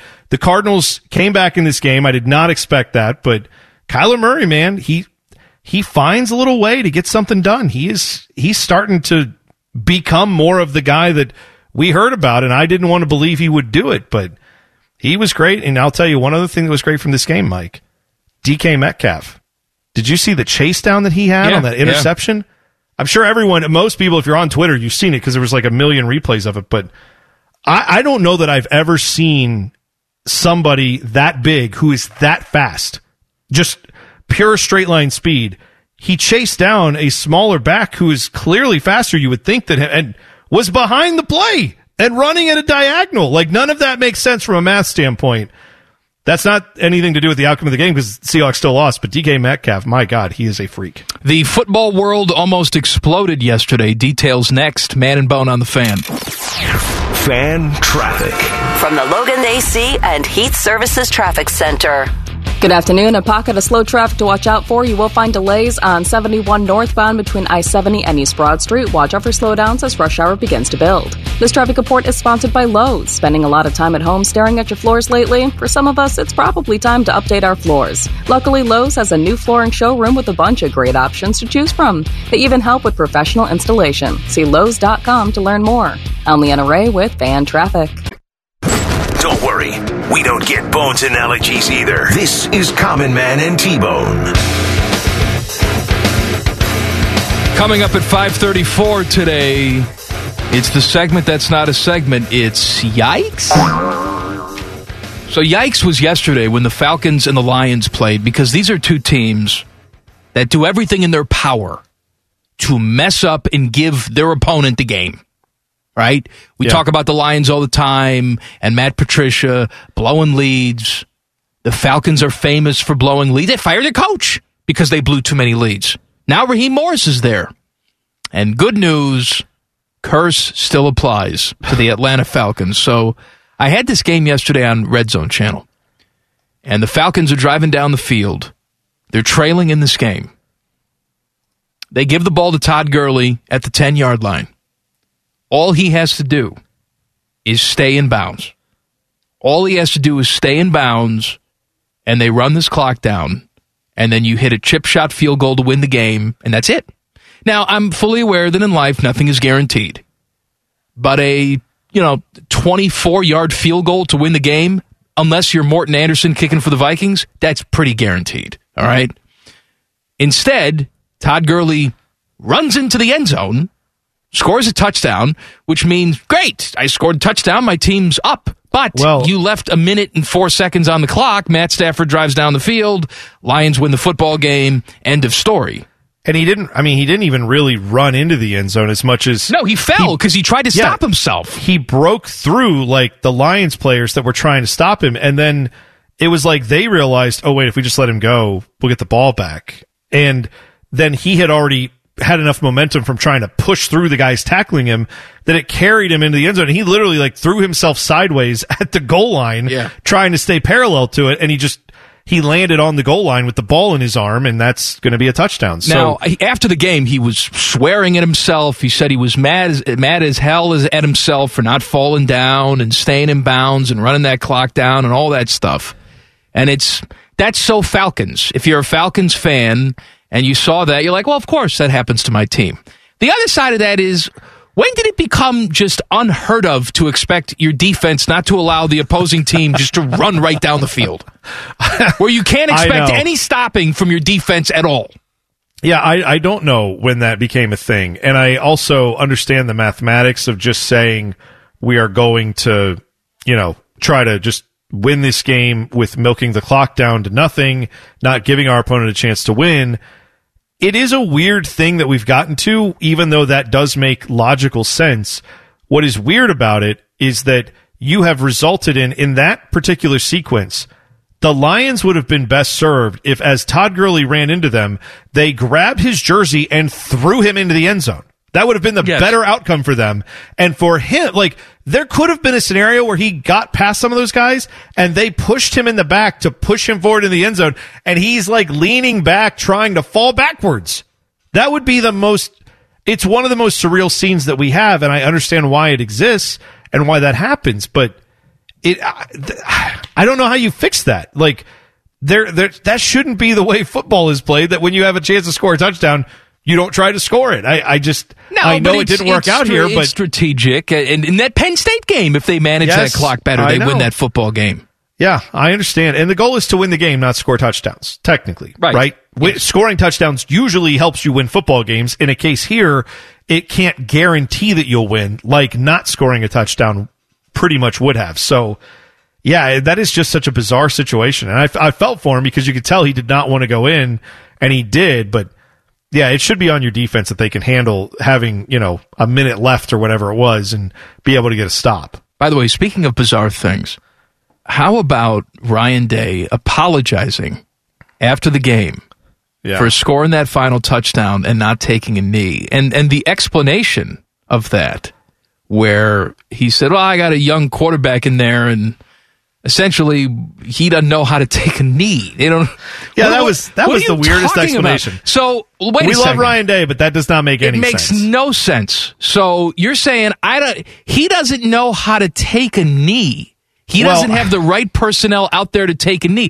And I understand that maybe you're worried about, lining up in the right spot and making sure you're not getting a formation penalty. All of that. First of all, who cares if you do at this point, right? Get a formation penalty. But you can say to your guys, hey, line up as if we're doing this play so that everybody's in the right spot. Right. And then when you get the ball, Jack, just take a knee or fall down or throw yourself down, whatever.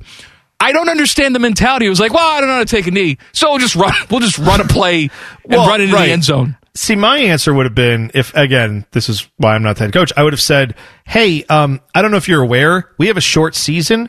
Anybody at any time can just get 3 weeks off if they get the wrong tests, or not wrong, but they get a bad test result.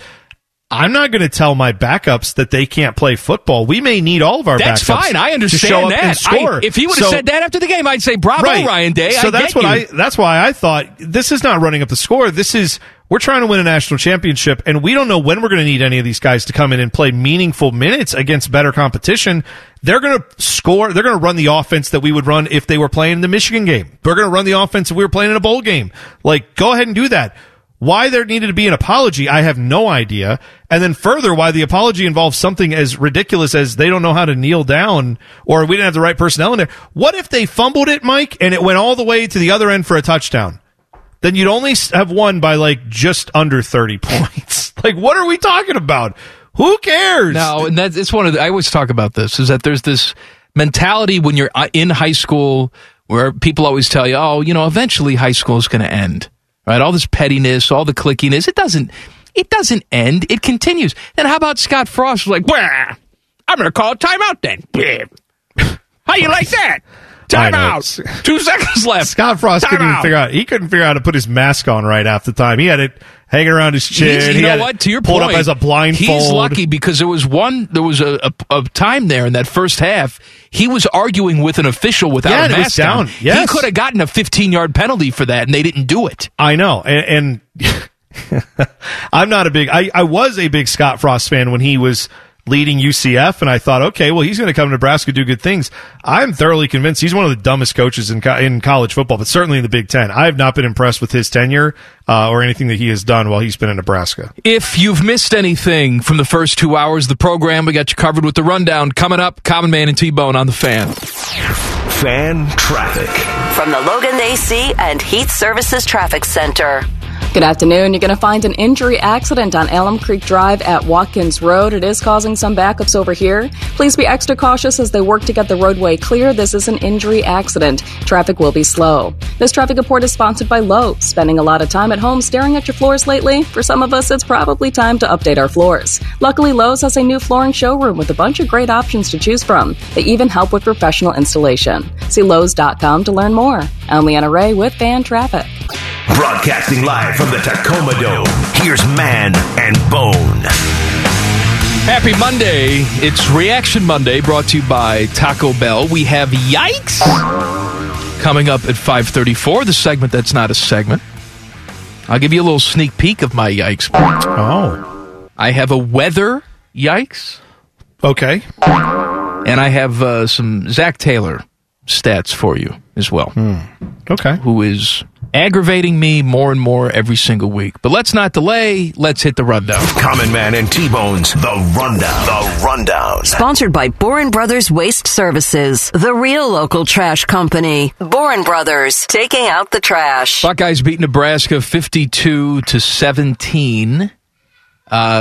Breaking news, Justin Fields, good. And, this guy finished third in the Heisman voting last year. And yet I feel like he didn't start playing his best football until that Michigan game where he came back in. And then in the bowl game, I thought he was fantastic. In the Big Ten championship game, I thought he was fantastic. And we heard all the stories this offseason that he was becoming more of a leader.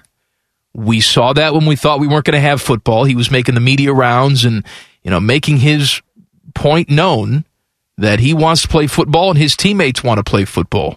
And at the time we said, well, that's nice. You're not going to change anything. And I don't know if it did change anything, or if the evolution of science changed something, or if Kevin Warren fell off his toilet, or it was the meeting with Donald Trump. I have no idea. Here's what I know.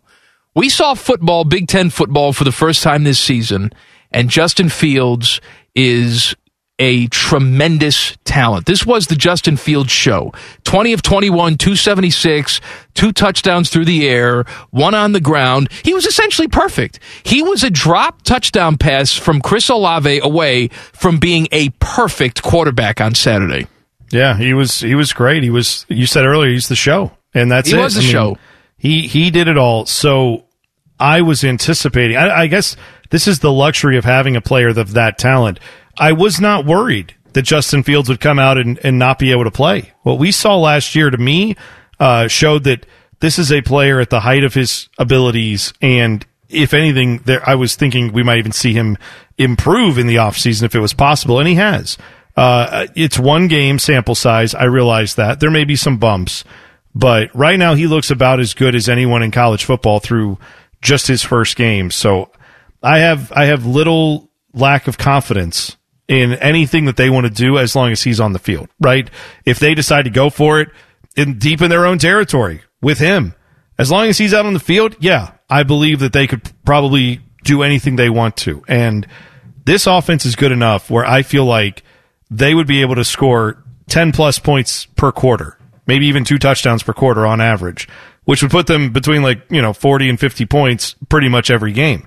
If they've got that, I don't think there's a team in college football that can also put that type of points on the board. So this offense has a chance to be prolific. It obviously won't break a ton of records because of the number of games that there are, but on an game-by-game percentage, Justin Fields is poised to put up some tremendous numbers this year, and the Buckeyes are going to benefit from that. Who was the professional wrestler that used to use the whole effing show? Was it Rob Van Dam who used to say that? We should just nickname Justin Fields the whole effing show. And actually, yeah. I hope that that's not the case, because I hope that we have some semblance of a running game, because that offensive line was not getting the push off the line of scrimmage early in that football game. And we can look at Master Teague and we can look at Trey Sermon and say, well, they're inexperienced, so it's going to take them some time. I don't know if it was necessarily on them. They didn't have a ton of running room in that first half. Hopefully that improves. Again, we have to tell each other that this is the first game of the season. This is the first time they've seen any real competition. And if, air quotes, struggling is you only lead Nebraska by 10 going into the half, then I'll take that every single time. Yeah, I do think one thing to keep in mind with both defenses, you could certainly put this at Ohio State, though, when you saw them having chances in the open field to kind of make plays and not getting it done initially, and some guys, I thought in the first few drives, quite a few players for the Buckeyes were struggling to get off their blocks, where in another year they would have shed a block and made a tackle. And instead, I think that's why you saw Nebraska have some ease moving the ball down the field, especially running the football. But that stuff got cleaned up later in the game. They got used to hitting. And it dawned on me, though, how much hitting have they done all preseason? Not a ton, no. Right? So that's part of it, is where you're not getting used to getting hit as much as you would by this point if it was a regular season.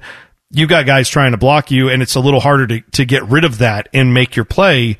So I think it's a little of what you saw with the defense too. But to go back to the running game that you talked about, yeah, I'm not as worried about the running game. I do think it will come around. I think it's just going to be a factor. If you gave one guy, because Trey Sermon had 11 carries, Master Teague had 12, Steel Chambers had 4, Justin Fields himself ran it 15 times. If you gave one of those guys 25 carries, I think the numbers would be there. Maybe I think Ryan Day's trying to figure out who that one guy's going to be. I don't think he knows. I realize that, and I do think you are going to see that change as the season goes along. I don't have a good feel for who it should be right now. You can make the case that Steel Chambers, with his 4 carries, had a little more impact than any of the other guys did with their 11 or 12. So maybe he gets more of a look. I think for the interim right now, as you know, the offense is going to hum with Justin Fields back there. And I do think a guy will emerge in the next couple of weeks. And I would say probably by week 4 or 5, you will see one guy getting 20 carries a game. But I don't know who that's going to be right now. One more thing on Justin Fields. There were times last year where I looked at Justin Fields and I thought that he was just going to be a very good Saturday quarterback. And that's fine. We've had a lot of very good Saturday quarterbacks. We've had great Saturday quarterbacks. J.T. Barrett was a great Saturday quarterback. But I didn't look at J.T. Barrett and say, I see a lot of faith in him playing on Sundays. And there were times last year with Justin Fields where I said, he's very good on Saturday. I don't know if I see him playing on Sundays. And I would see him on the draft boards and people liked him and they would talk about how he was going to be the real deal on Sundays, but I didn't see it until that Michigan game where I felt like things changed for him. And then this Justin Fields that I saw on Saturday, I saw a guy who could play on Sundays. I mean, I really did. He was not bashful throwing the football. He was putting it where he needed to put it. His mechanics were good. He had opportunities to run more than he did, which, by the way, he ran 15 times, but he had chances to run more than he did. He decided to stay in the pocket and throw the football. He was making Sunday decisions. Now, he was throwing to open guys on Saturday, but there were times we had to fit that ball in on those deep passes. They were almost flawless in execution. Yeah, I'm not worried about Justin Fields as far as his arm. I'm not worried about him with his ball placement. I'm not worried about him when someone breaks through and puts him on the run. 9 times out of 10, I feel like he's going to make a good call there, either getting rid of it or not taking a sack or maybe even turn it into positive yardage. I like him when they design a run play for him. I like it when he, pump fakes, pulls it down. I like the whole thing. I think he's the whole effing show. I've decided I'm going to be vegan now because, yes, he is the whole effing show, and I am fully in on the Justin Fields hype train. Buckeyes in Penn State next weekend. Brownies beat the Bengals in a barn burner yesterday. Baker was flawless in the second half. The news from the Browns today is that Odell Beckham Jr. has a torn ACL. Bone, give me your thoughts on this. I mean, there are some excited Browns fans today because they're saying, hey, man, that was a great performance in that second half. We're 5-2. We haven't been 5-2 in eons. Yippee-ki-yay. This is great. And maybe it is. And maybe this is the start of consistent Baker Mayfield again. Or maybe they beat a team that they should beat, which has sort of been the hallmark of their season so far. Well, here's the reality, right? There's nothing wrong with being happy with being 5-2. I'm not saying that. I'm a Browns fan who is happy to see the team be 5-2. For me, I am a bit of a weirdo, and probably I'm yes. wrong for doing this. Yeah, that's known. Yes. But I want to see my team have a chance. If they're going to make the playoffs, I want to see them be a good playoff team. I am not saying that I expect the Browns to go from a few years ago being 0-16 to being Super Bowl champs, but I want to see them have the opportunity to compete in the playoffs and not just get there. I want them to be competitive. I want to feel like when I'm watching that game, it's not a foregone conclusion that they're just going to get blown out. Maybe that's wrong of me to have those expectations because as Browns fans, we have seen so much terrible football over the last 20 years that anything resembling playoffs is going to be great. I just want to see them do it against better teams. And I don't think the Bengals are a great team right now. I think Joe Burrow is on his way to being a really great quarterback, and he kept them in that game.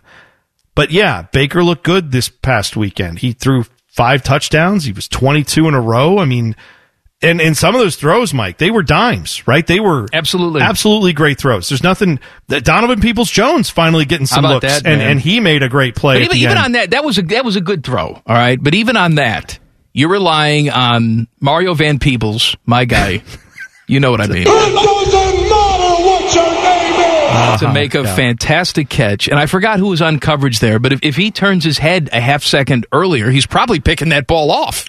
Yeah, right. I mean, I'm not trying to rip Baker. What I am saying is, if you believe that losing by 30 to the Steelers and Ravens is just the way it has to be, and that there's nothing that you can expect of your team, I'm going to view that differently. And if you look at beating the Bengals by 3 points and say, this is a sign that they've turned a corner and they're so much better now and Baker's figured it out, I'm also not going to go there. If we all want to be happy about winning this game, yeah, I'm happy they won. It's better than losing. But does it prove to me that anything's fixed with this team? Does it prove to me that they're going to be a playoff caliber team that can actually go there and do something? No, I need to see a lot more improvement from this team before that. And don't look now, but go back and watch some of that Baker Mayfield tape again. He's on one guy the entire time for 90% of those throws. They just didn't happen to have guys who could make plays on the ball. But better teams have guys who will read that quarterback and they will pick that quarterback like they have. So, all right, stop being negative bum. That's where I come away from watching this game. They won the game. Fine. Baker's awesome. I will say this, that if, let's pretend that final drive didn't happen and the Browns wind up losing that game. The storyline today is that final drive for the Bengals, where the Browns are on defense. Yes. That could be the worst tackling display that I've seen in years. It was so gross. Terrible. Yeah, and this is not to let the Browns defense off the hook. No, because they need assistance. No, they had. This is what's frustrating to me is we knew the Bengals defense was going to be bad. Bengals fans should watch that game, come away from it going, it sucks we didn't win it. We had every chance to win it. We got to start winning some of these games. But you know your team is not built to win right now. Browns fans know your team is built to win right now. And yes, they did win. So that's good. That defense, though, woof, that's not okay to have that type of performance late in the game. You're getting that happen to you from a rookie quarterback. That's a bad performance by this Browns defense. Absolutely. Who do the Browns have next week? Raiders? Oh, I got to go look. I forget. I'm saying the schedule's easier. All right, fine. I'll look it up. It's done. Sorry. Common Man and T-Bone's The Rundown. The Rundown. Sponsored by Boren Brothers Waste Services, the real local trash company. Boren Brothers, taking out the trash. Talking over the sponsor like an animal. I forgot. It's, yes, Raiders, then Texans after that, then God. Eagles after that, then Jags after that, Mike. This team is going to be Super Bowl 9-2, possibly. Super Bowl of poo. There's a possibility they get to 9-2, 8-3 at the worst. They should be. And then they play Titans, Ravens, and then we'll see what's what. But that's not till December. So, all right, I'll take my chances with that schedule. More proof that the Buckeyes move the meter. Details next. Common Man and T-Bone on the Fan. Fan traffic from the Logan AC and Heath Services Traffic Center.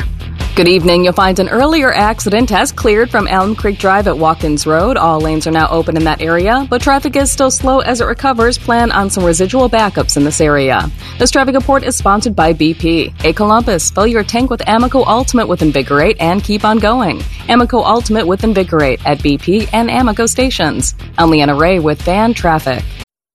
One is angry, the other one is bald. What do you think I mean, bald? Bald! Bald! Here's Man and Bone.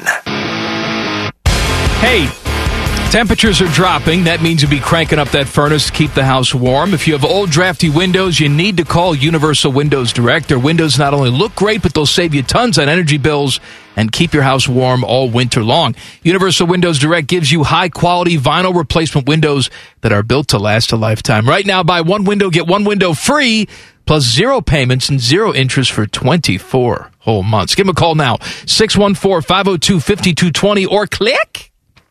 UniversalWindowsDirect.com. Tell them Anthony Fauci sent you. Oh, did he? Okay. Yep. You don't want to have the drafts in your house. No, of course not. That would be drafts, bad. You get sick, you get dead. He doesn't want you to die. Let's hope not. I will say this, on the COVID front, I did see a little encouraging news.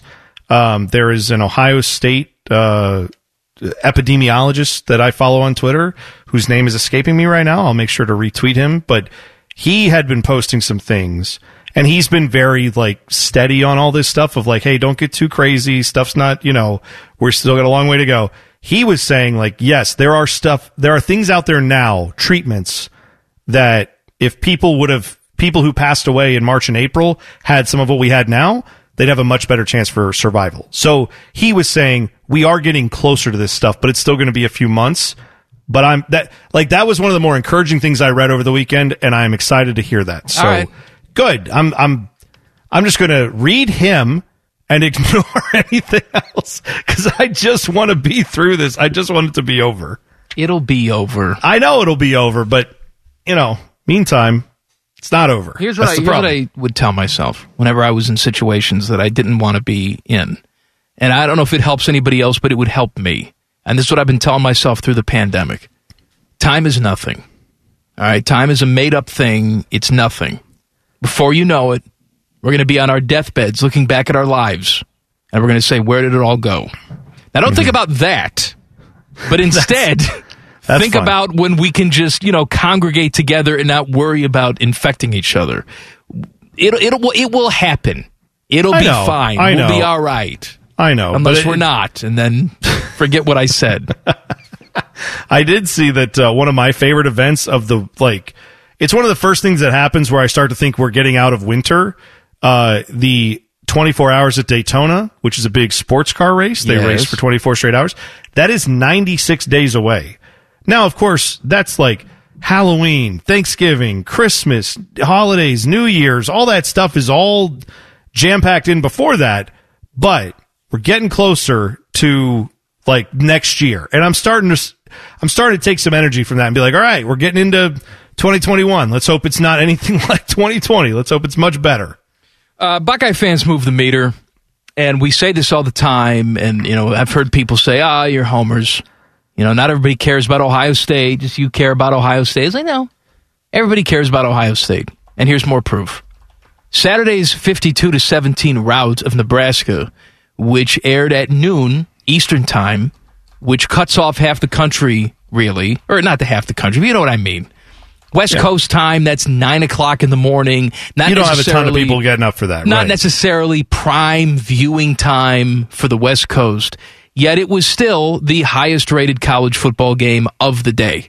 We're talking about a blowout, for the most part, 52-17, noon kick. It outdrew the ABC primetime game. It outdrew all the Hillbilly games on CBS. It had an average metered market rating of 3.7. Locally in Columbus, 36.7 was the television rating.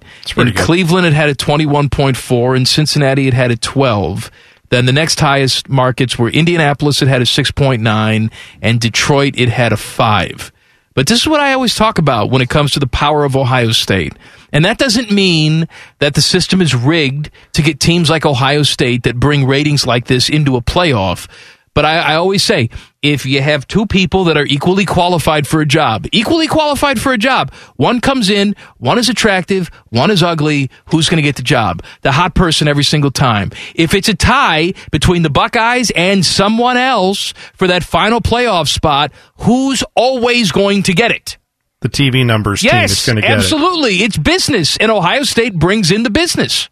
Yeah, and for people who don't understand that 36 share in Columbus, that means of the TVs that were on in Columbus during that time, 36% of them were tuned in. Roughly 36% were tuned into that game. So 1 out of every 3 TVs that was on in this city was turned to that. And that doesn't tell the full story, because how many people congregated? I drove past a couple places on Saturday, and the parking lots were full about an hour before game time. I am not advocating that. We shouldn't be getting together en masse, but people do. They were all watching one television set. Imagine if they were home watching their own TV sets. That number would be even higher. Probably watching reruns of Perfect Strangers, Mike. Come Absolutely. On. It wasn't Ohio State they were watching. I mean, they could have been watching anything. We don't know what they were watching. I know what they were watching. I do too. Hey, real quick thing from the NBA. We told you last week the NBA was looking at maybe Christmas Day starting back up, which would be a pretty quick offseason, like a 10-week offseason by the time it's all said and done. Well, the new report today is that they're looking pre-Christmas Day to start a reduced regular season schedule of 72 games. Then they would have a play-in tournament, no All-Star game, no All-Star weekend in Indianapolis. They are considering a 2-week break at the midway point of the season. So from what I understand, they would sort of be like what happened this year, which is you don't just go right to the playoffs. You have like a little tournament to figure out who's going to get into the playoffs. See, I would hope they don't do that just because, as far as the tournament at the end of the season, because 72 games that's an NBA season for me. Pretty close. I'd rather have 82, but the reality is if you played 68 or 50 games, people would still say, all right, well, just tell us who the best teams are. We want to watch the playoffs. Like, that's your main thing. I know having extra playoffs in their minds, it's another way to generate more television revenue, which is why I'm starting to fear that we will eventually have every team in the league just be put into the playoffs, and then they will have like a play-in round, and then they will have the actual playoffs with home court advantage for the best teams. But either way, yeah, the NBA, I think, should forego all the other stuff and just get to the playoffs, do 72 games, and go right into it. And everybody knows the rules going in. That was a little different than this year, where you had some teams just couldn't play all their games. Maybe they're anticipating that will happen again, and they might, maybe they're feeling like we may have cancellations, we may have unforeseen circumstances, so we'll have this tournament ready to go in case some teams have fewer games played. We can still figure that out on the court as opposed to doing it with a calculator. And maybe that's the reasoning behind that. Bone, you know what's coming up next? I do know. Well, tell me. Yikes. Yikes! Common Man and T-Bone on the Fan. Yikes! Fan traffic. From the Logan AC and Heat Services Traffic Center. Good evening. Some construction work to watch out for on the roads right now. You'll find the roadway reduced to one lane on I-70 westbound at the 71 East split. Watch out for slowdowns, especially where traffic begins to merge. This traffic report is sponsored by Everstream, the business-only fiber network. At Everstream, the business-only fiber network, they believe business deserves better. Everstream's full-service approach to business connectivity delivers the speed and reliability that businesses demand. Everstream, faster fiber, better business. I'm Leanna Ray with Fan Traffic. Banned from every dime a dog night in the Midwest. Because he's fat? Here's Man and Bone. Tonight on the Fan, top of the hour, 6 o'clock, we have 2 full hours of Buckeye Roundtable. Skip Mossick, Paul Keels, Jim Lachey will break down all things Buckeyes in Nebraska, get you ready for Penn State. That is tonight at 6. Then at 8 o'clock tonight, we have Monday Night Football. The Bears are out to play the Rams. Catch all the action right here. But right now, time for Yikes. Shall I start, or should we switch it up and have you go first, Paul? No, you can start. That's fine.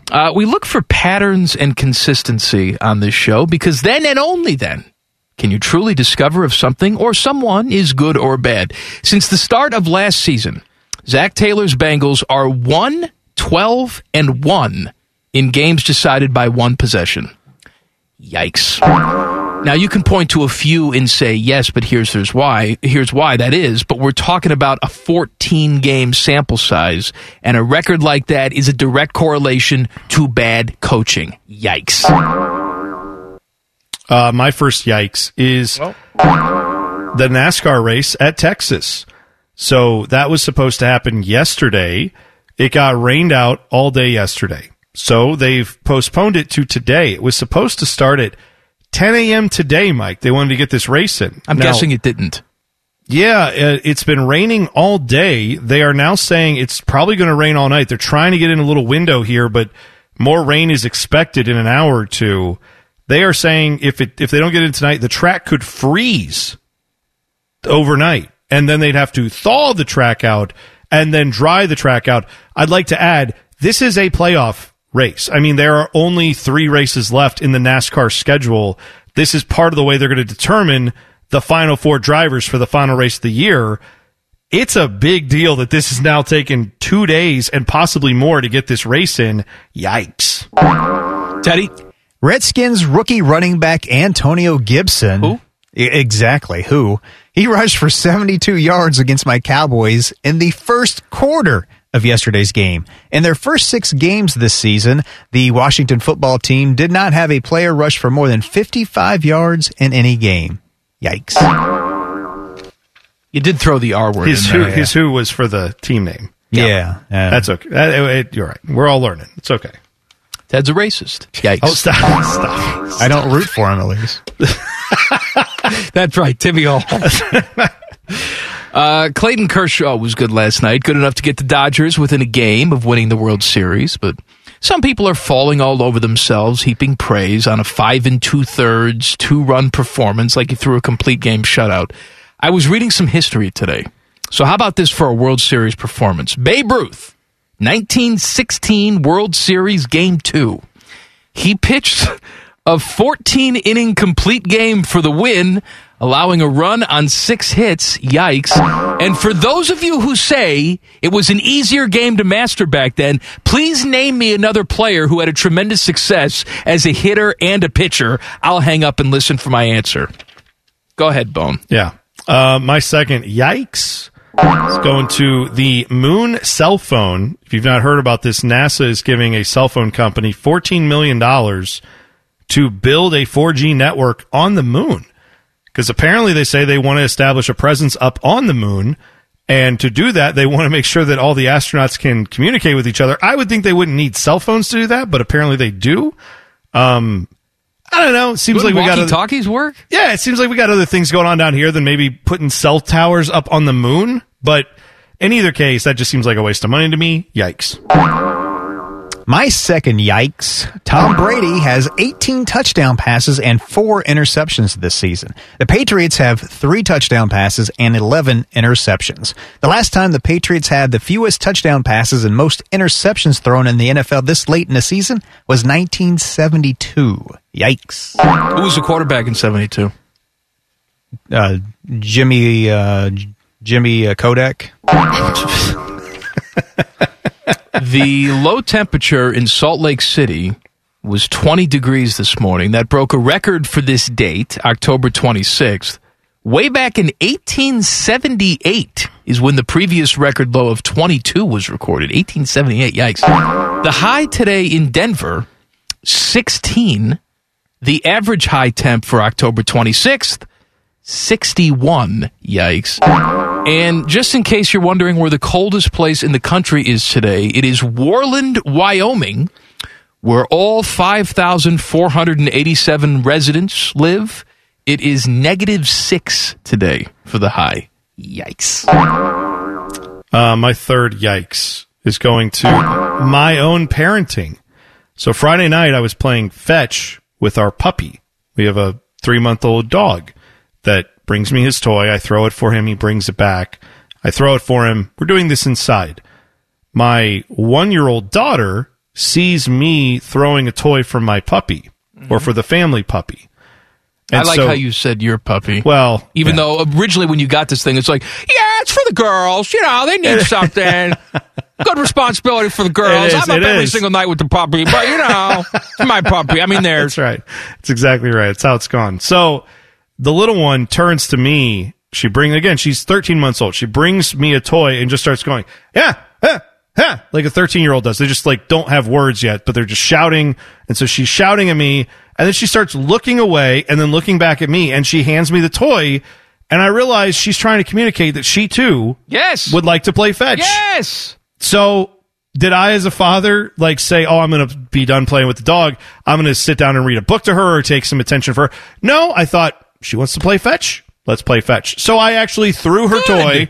She could not have been happier, by the way. She walked over, got it, had a big smile on her face, was shaking the toy and laughing as she came back. She gave it to me. I threw it again. Dog comes up to me. He brings me a toy. I'm throwing his toy. We're all just fetching and chasing, and this is how I parent at 38 years old with 3 kids and a dog. I have just decided to play fetch with my kid. So I am sorry for whatever psychological damage that may be causing down the road. Yikes. I did that with Samantha when she just first started running around. She wanted to play fetch, and she pretended she was a dog. She would yell, "Go get it, dog!" And I would throw a ping pong ball, and she would have to go fetch the ping. And she had the time of her life. We have a little thing, a toy that shoots balls out of it, and then they, they're right, yeah. So she likes to take those and then give them to us, and we throw them, and she'll go chase them down. But yeah, she likes to play fetch. So my kid plays fetch. All right, Teddy, go ahead. All right, going back to my last yikes, 1972, it was Jim Plunkett, not Jimmy Kodak. My bad. All right, who cares? Got it. That's good. All right. Rice lost to Middle Tennessee State 40-34 in overtime on Saturday. Middle Tennessee State missed a 50-yard field goal on their first overtime possession. Rice then ran one play on their first possession, then had their quarterback. He took a knee on 2nd and 3rd down for some reason. This led to Rice attempting a 47-yard field goal for the win, and that field goal hit the right upright, the crossbar, the left upright, the crossbar again, and then fell back into the end zone. Rice would miss another field goal in the second overtime, and Middle Tennessee State won it with a touchdown on their possession. Yikes. So what was that? Was that triple doink or quadruple? Quadruple. Did you guys see that? I did see that, actually. That was quite the miss. By the way, going back to that Brownie-Bengal game yesterday. So Baker drives down the field, right? Throws a touchdown pass to Mario Van Peebles. Donovan Peoples-Jones. Him too. Extra point by Cody Parkey is missed. Yes, now there's not a ton of time left on the clock, but They got a little bit of a decent return on the squib kick and got him in a position where Joe Burrow could throw that Hail Mary. Once you saw that ball get tipped into the air, did you just, for a moment, start flowing out of you? My stomach was in a pit. I'm just I can't believe that this is possibly coming down to it. It time slowed down. That is where time travel truly is watching your team almost lose a game. Yes, there is no longer moment in time than a Hail Mary that gets tipped up in the air. If science could figure out how to lift that feeling out of you and then expand it and then distill it and then give it to someone else, that would be time travel, where you've just slowed down time to a point that you can actually process every little moment that's going on. Oh, it's excruciating. But yes, thankfully that did not happen, and Browns pulled it out. So there you go, 5-2. Back page. Yeah, 5-2. Now you're optimistic, Bone. 5-2. Back page coming up. Colin Man and T-Bone on the Fan. Fan traffic from the Logan AC and Heat Services Traffic Center. Good evening. You're going to find some road construction as the roadway reduced to one lane on I-70 westbound at the 71 East split. Traffic is still slow from Miller Avenue in this area. Plan about a 5-minute delay. This traffic report is sponsored by the Columbia Gas Home Energy Audit. Let Columbia Gas help you save money on your monthly energy bills with a free home energy audit. This free audit comes with a safety check of your natural gas furnace, testing for drafts and insulation, and more. Scheduled by December 31st at ColumbiaGasOhio.com/home energy audit. I'm Leanna Ray with Yikes! Fan Traffic.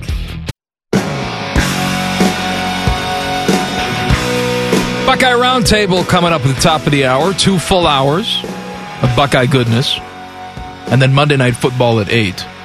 So I saw this today. DraftKings, the gambling site. Yeah. It is going to refund the money to bettors who lost on Penn State Saturday against Indiana. Really? Yeah, they're going to refund the money. Anybody who bet on Penn State to win on the money line. Just straight up, yeah. If they're not going to refund the money of people who bet on the point spread, because Penn State was a 6-point favorite and right, that wasn't going to happen anyway. Look, man, I understand that it was a controversial call. I get it. And I understand that Penn State fans are pissed off. They feel like they should have won the game. But is this such an egregiously bad call that this is what we're doing? We're refunding money? Indiana won the damn football game. I'm sorry. I watched the play. Michael Penix Jr. is going for the pylon. It was called a touchdown on the field. You go back and look at the replay, the reasonable replay. I'm not talking about the Kennedy film that I've subsequently seen.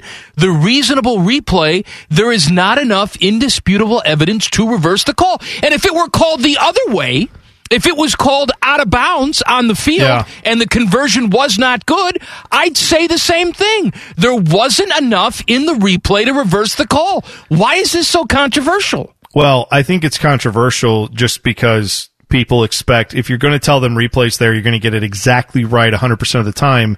The answer is no. It's, in my mind, it's meant to overturn egregious things that we can clearly see very quickly. You know, like last night, Carlos Hyde in the Seattle-Arizona game.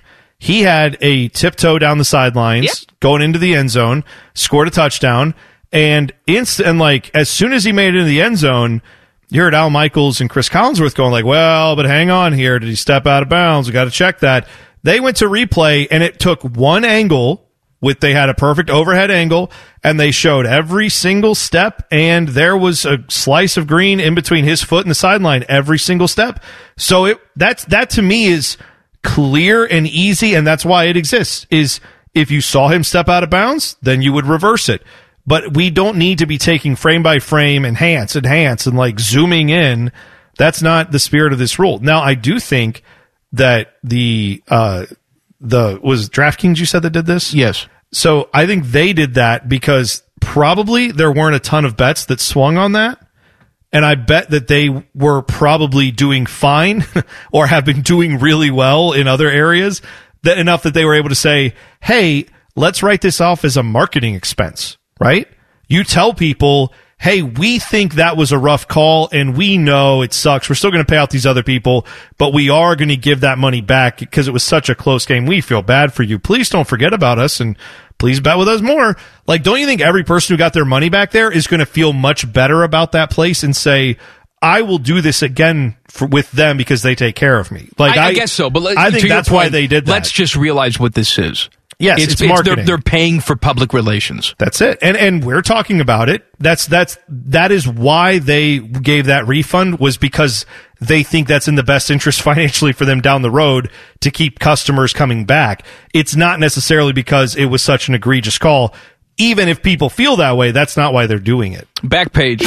The Back Page. The Back Page with Common Man and T-Bone. Sponsored by Care Heating and Cooling. When you need a company you can trust, call 1-800-COOLING. Bone. Well, man, I've been following this story with great interest, and I have some good news to report on the Asian giant hornet, a.k.a. the murder hornet. All right. Now, do you know the story that's been going on the last couple weeks in Washington? No. State of Washington. The Department of Agriculture there had confirmed not just some murder hornets arriving naturally and living in Washington. They found a hive. They found a nest is technically what they call it. The first nest they have found in the state of Washington. And I'm giving you an update because there's good news on this. They showed up. I have a picture here that shows about 12 people in what looks like rubber spacesuit goofy outfits, but they don't want to get stung by the murder hornets. They are using some kind of technology to wipe out the murder hornet. They Is that actually technology called fire? Well, I don't know what they're using. There's like infrared lights they're using. It looks like a scene out of a sci-fi movie. I promise you. It's one of the most bizarre things I've seen, but they said that they tweeted out, got him, and said that they had actually gotten rid of these hornets. So they're all done. They actually had them. Oh, I see. They've got them contained in like a little bucket. So I guess they just sucked them out of the hive, and they've got them in this like contraption that keeps them vacuum sealed. Why are you keeping them alive? I don't think they are. I think they're dead. Oh, but they've kept them in this vacuum sealed thing. So now that they're done. So I thought we determined that was no big deal. The murder hornets. Well, I mean, it's not a big deal in the sense that like one of them doesn't kill you, but they are still they're very bad for bees. They do kill bees. So now bees kill them back. It's a very complex relationship, but that's what I mean. Is like how not doing well. How are we determining which species we fight with? In this case, it's because bees naturally occur here, and these do not. These murder hornets were brought over. Someone may have come over in a shipment of something. Someone may have brought one over and let it out, and a couple others got out, and they found each other. But either way, they have killed this big nest. So that, I think, is good news. I'm hoping that's good news. I hope that means that we won't have more of them. Let's hope. So, over the weekend, Mike, Borat, subsequent movie film, the second Borat came out on Amazon Prime, I believe is where that is. Yes. They have previously not been a fan of this movie, is Kazakhstan, the country where Borat is supposedly from. But they apparently have changed their mind on that. They have said now they've decided that the slogan for Kazakhstan will be Borat's key phrase, very nice. So they've adopted that as their tourism slogan, Kazakhstan, very nice. Who's going there? Someone may. I know someone may, but because of the movie they're going there? I don't know. All I know is very nice. Buckeye Roundtable, very nice. Coming up at the top of the hour. Then it's Monday Night Football at 8. We'll see you back here tomorrow, 3 in the P. Common Man and T-Bone on the Fan. Fan traffic. From the Logan AC and Heat Services Traffic Center. Good evening. You'll find some slowdowns on I-70 westbound at the 71 East split. Road construction does have the roadway reduced to one lane. You're going to find some backups coming from Miller Avenue. Plan on some heavy slowdowns in this area. This traffic report is sponsored by Everstream, the business-only fiber network. At Everstream, the business-only fiber network, they believe business deserves better. Everstream's full-service approach to business connectivity delivers the speed and reliability that businesses demand. Everstream, faster fiber, better business. I'm Leanna Ray with Fan Traffic. Hey, Common Man here. I know what you're thinking. This guy again. But we have some special bonus stuff for you. Sponsored, of course, by our friends, Care Heating and Cooling. Call 1-800-COOLING when you need a company you can trust. One is angry, the other one is bald. What do you think I mean, bald?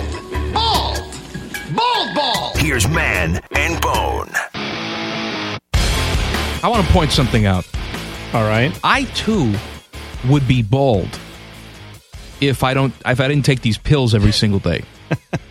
I've been taking the Propecia pills or whatever the generic is called now. Yeah. For almost 20 years. It's called amateur Pisha. I didn't think about it for a second. Good job. And I'm so terrified that if I stop taking these pills, like my hair will just fall out in one day. All of it. Yeah. Well, it was funny because we were watching last night. I had the NBA games on and ESPN. I'm trying to remember who was alongside Richard Jefferson. Richard Jefferson. Yes. Maybe, I don't remember. It's one of the bald guys that does ESPN broadcasts, whatever.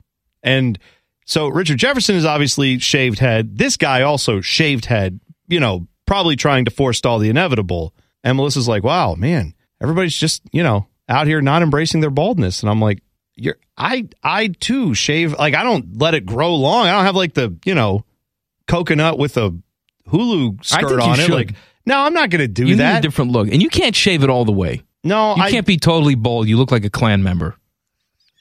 Thanks. You would. You would look like a total Klan member if you were totally bald. I would think you look like a Klan member if you show up with a hood on. Like, that makes you... Yeah, but don't you just stop What am I supposed to do? I'm bald. Like, You have that look to you. A fat white guy who's bald. No, there are other white people who can pull it off. I'm just saying that's not something you could pull off, I don't think. No, I have, shaved it all the way down. It's too much maintenance. I don't know if people realize that's a lot of shaving. That is, you got to do it every day. Yeah, to get the cue ball look. Yeah, I have the stubble going, and sometimes it gets a little longer. Then I have to shave it back down. But the cue ball polished dome thing, that's a whole nother level. Like of Stanley commitment. Tucci. Stanley Tucci is a white guy, but he can pull off the shaved head look without you looking at Stanley Tucci like, oh, he's going to burn a cross on somebody's lawn. But you're saying, I think people would get the wrong impression. You would accuse me of it even though you know me and know I would never do something like that. I know. I've known you for years. That's bad. But I would just yell racist at you and run away. Well, I'm glad I don't shave my head all the way down then. Is it okay where it is now? Because it's fine now. Okay, good. I just want to make sure. Look like every other fat soccer-loving guy right now.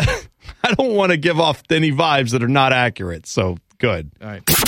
A special thank you for consuming all the stupidity we can safely shove down your gullet. Come back for more podcast. And again, the podcast is sponsored by our friends, because they pay us. Care Heating and Cooling. Call 1-800-COOLING when you need a company you can trust. Stop listening now. The podcast is over. Turn it off. Go do something.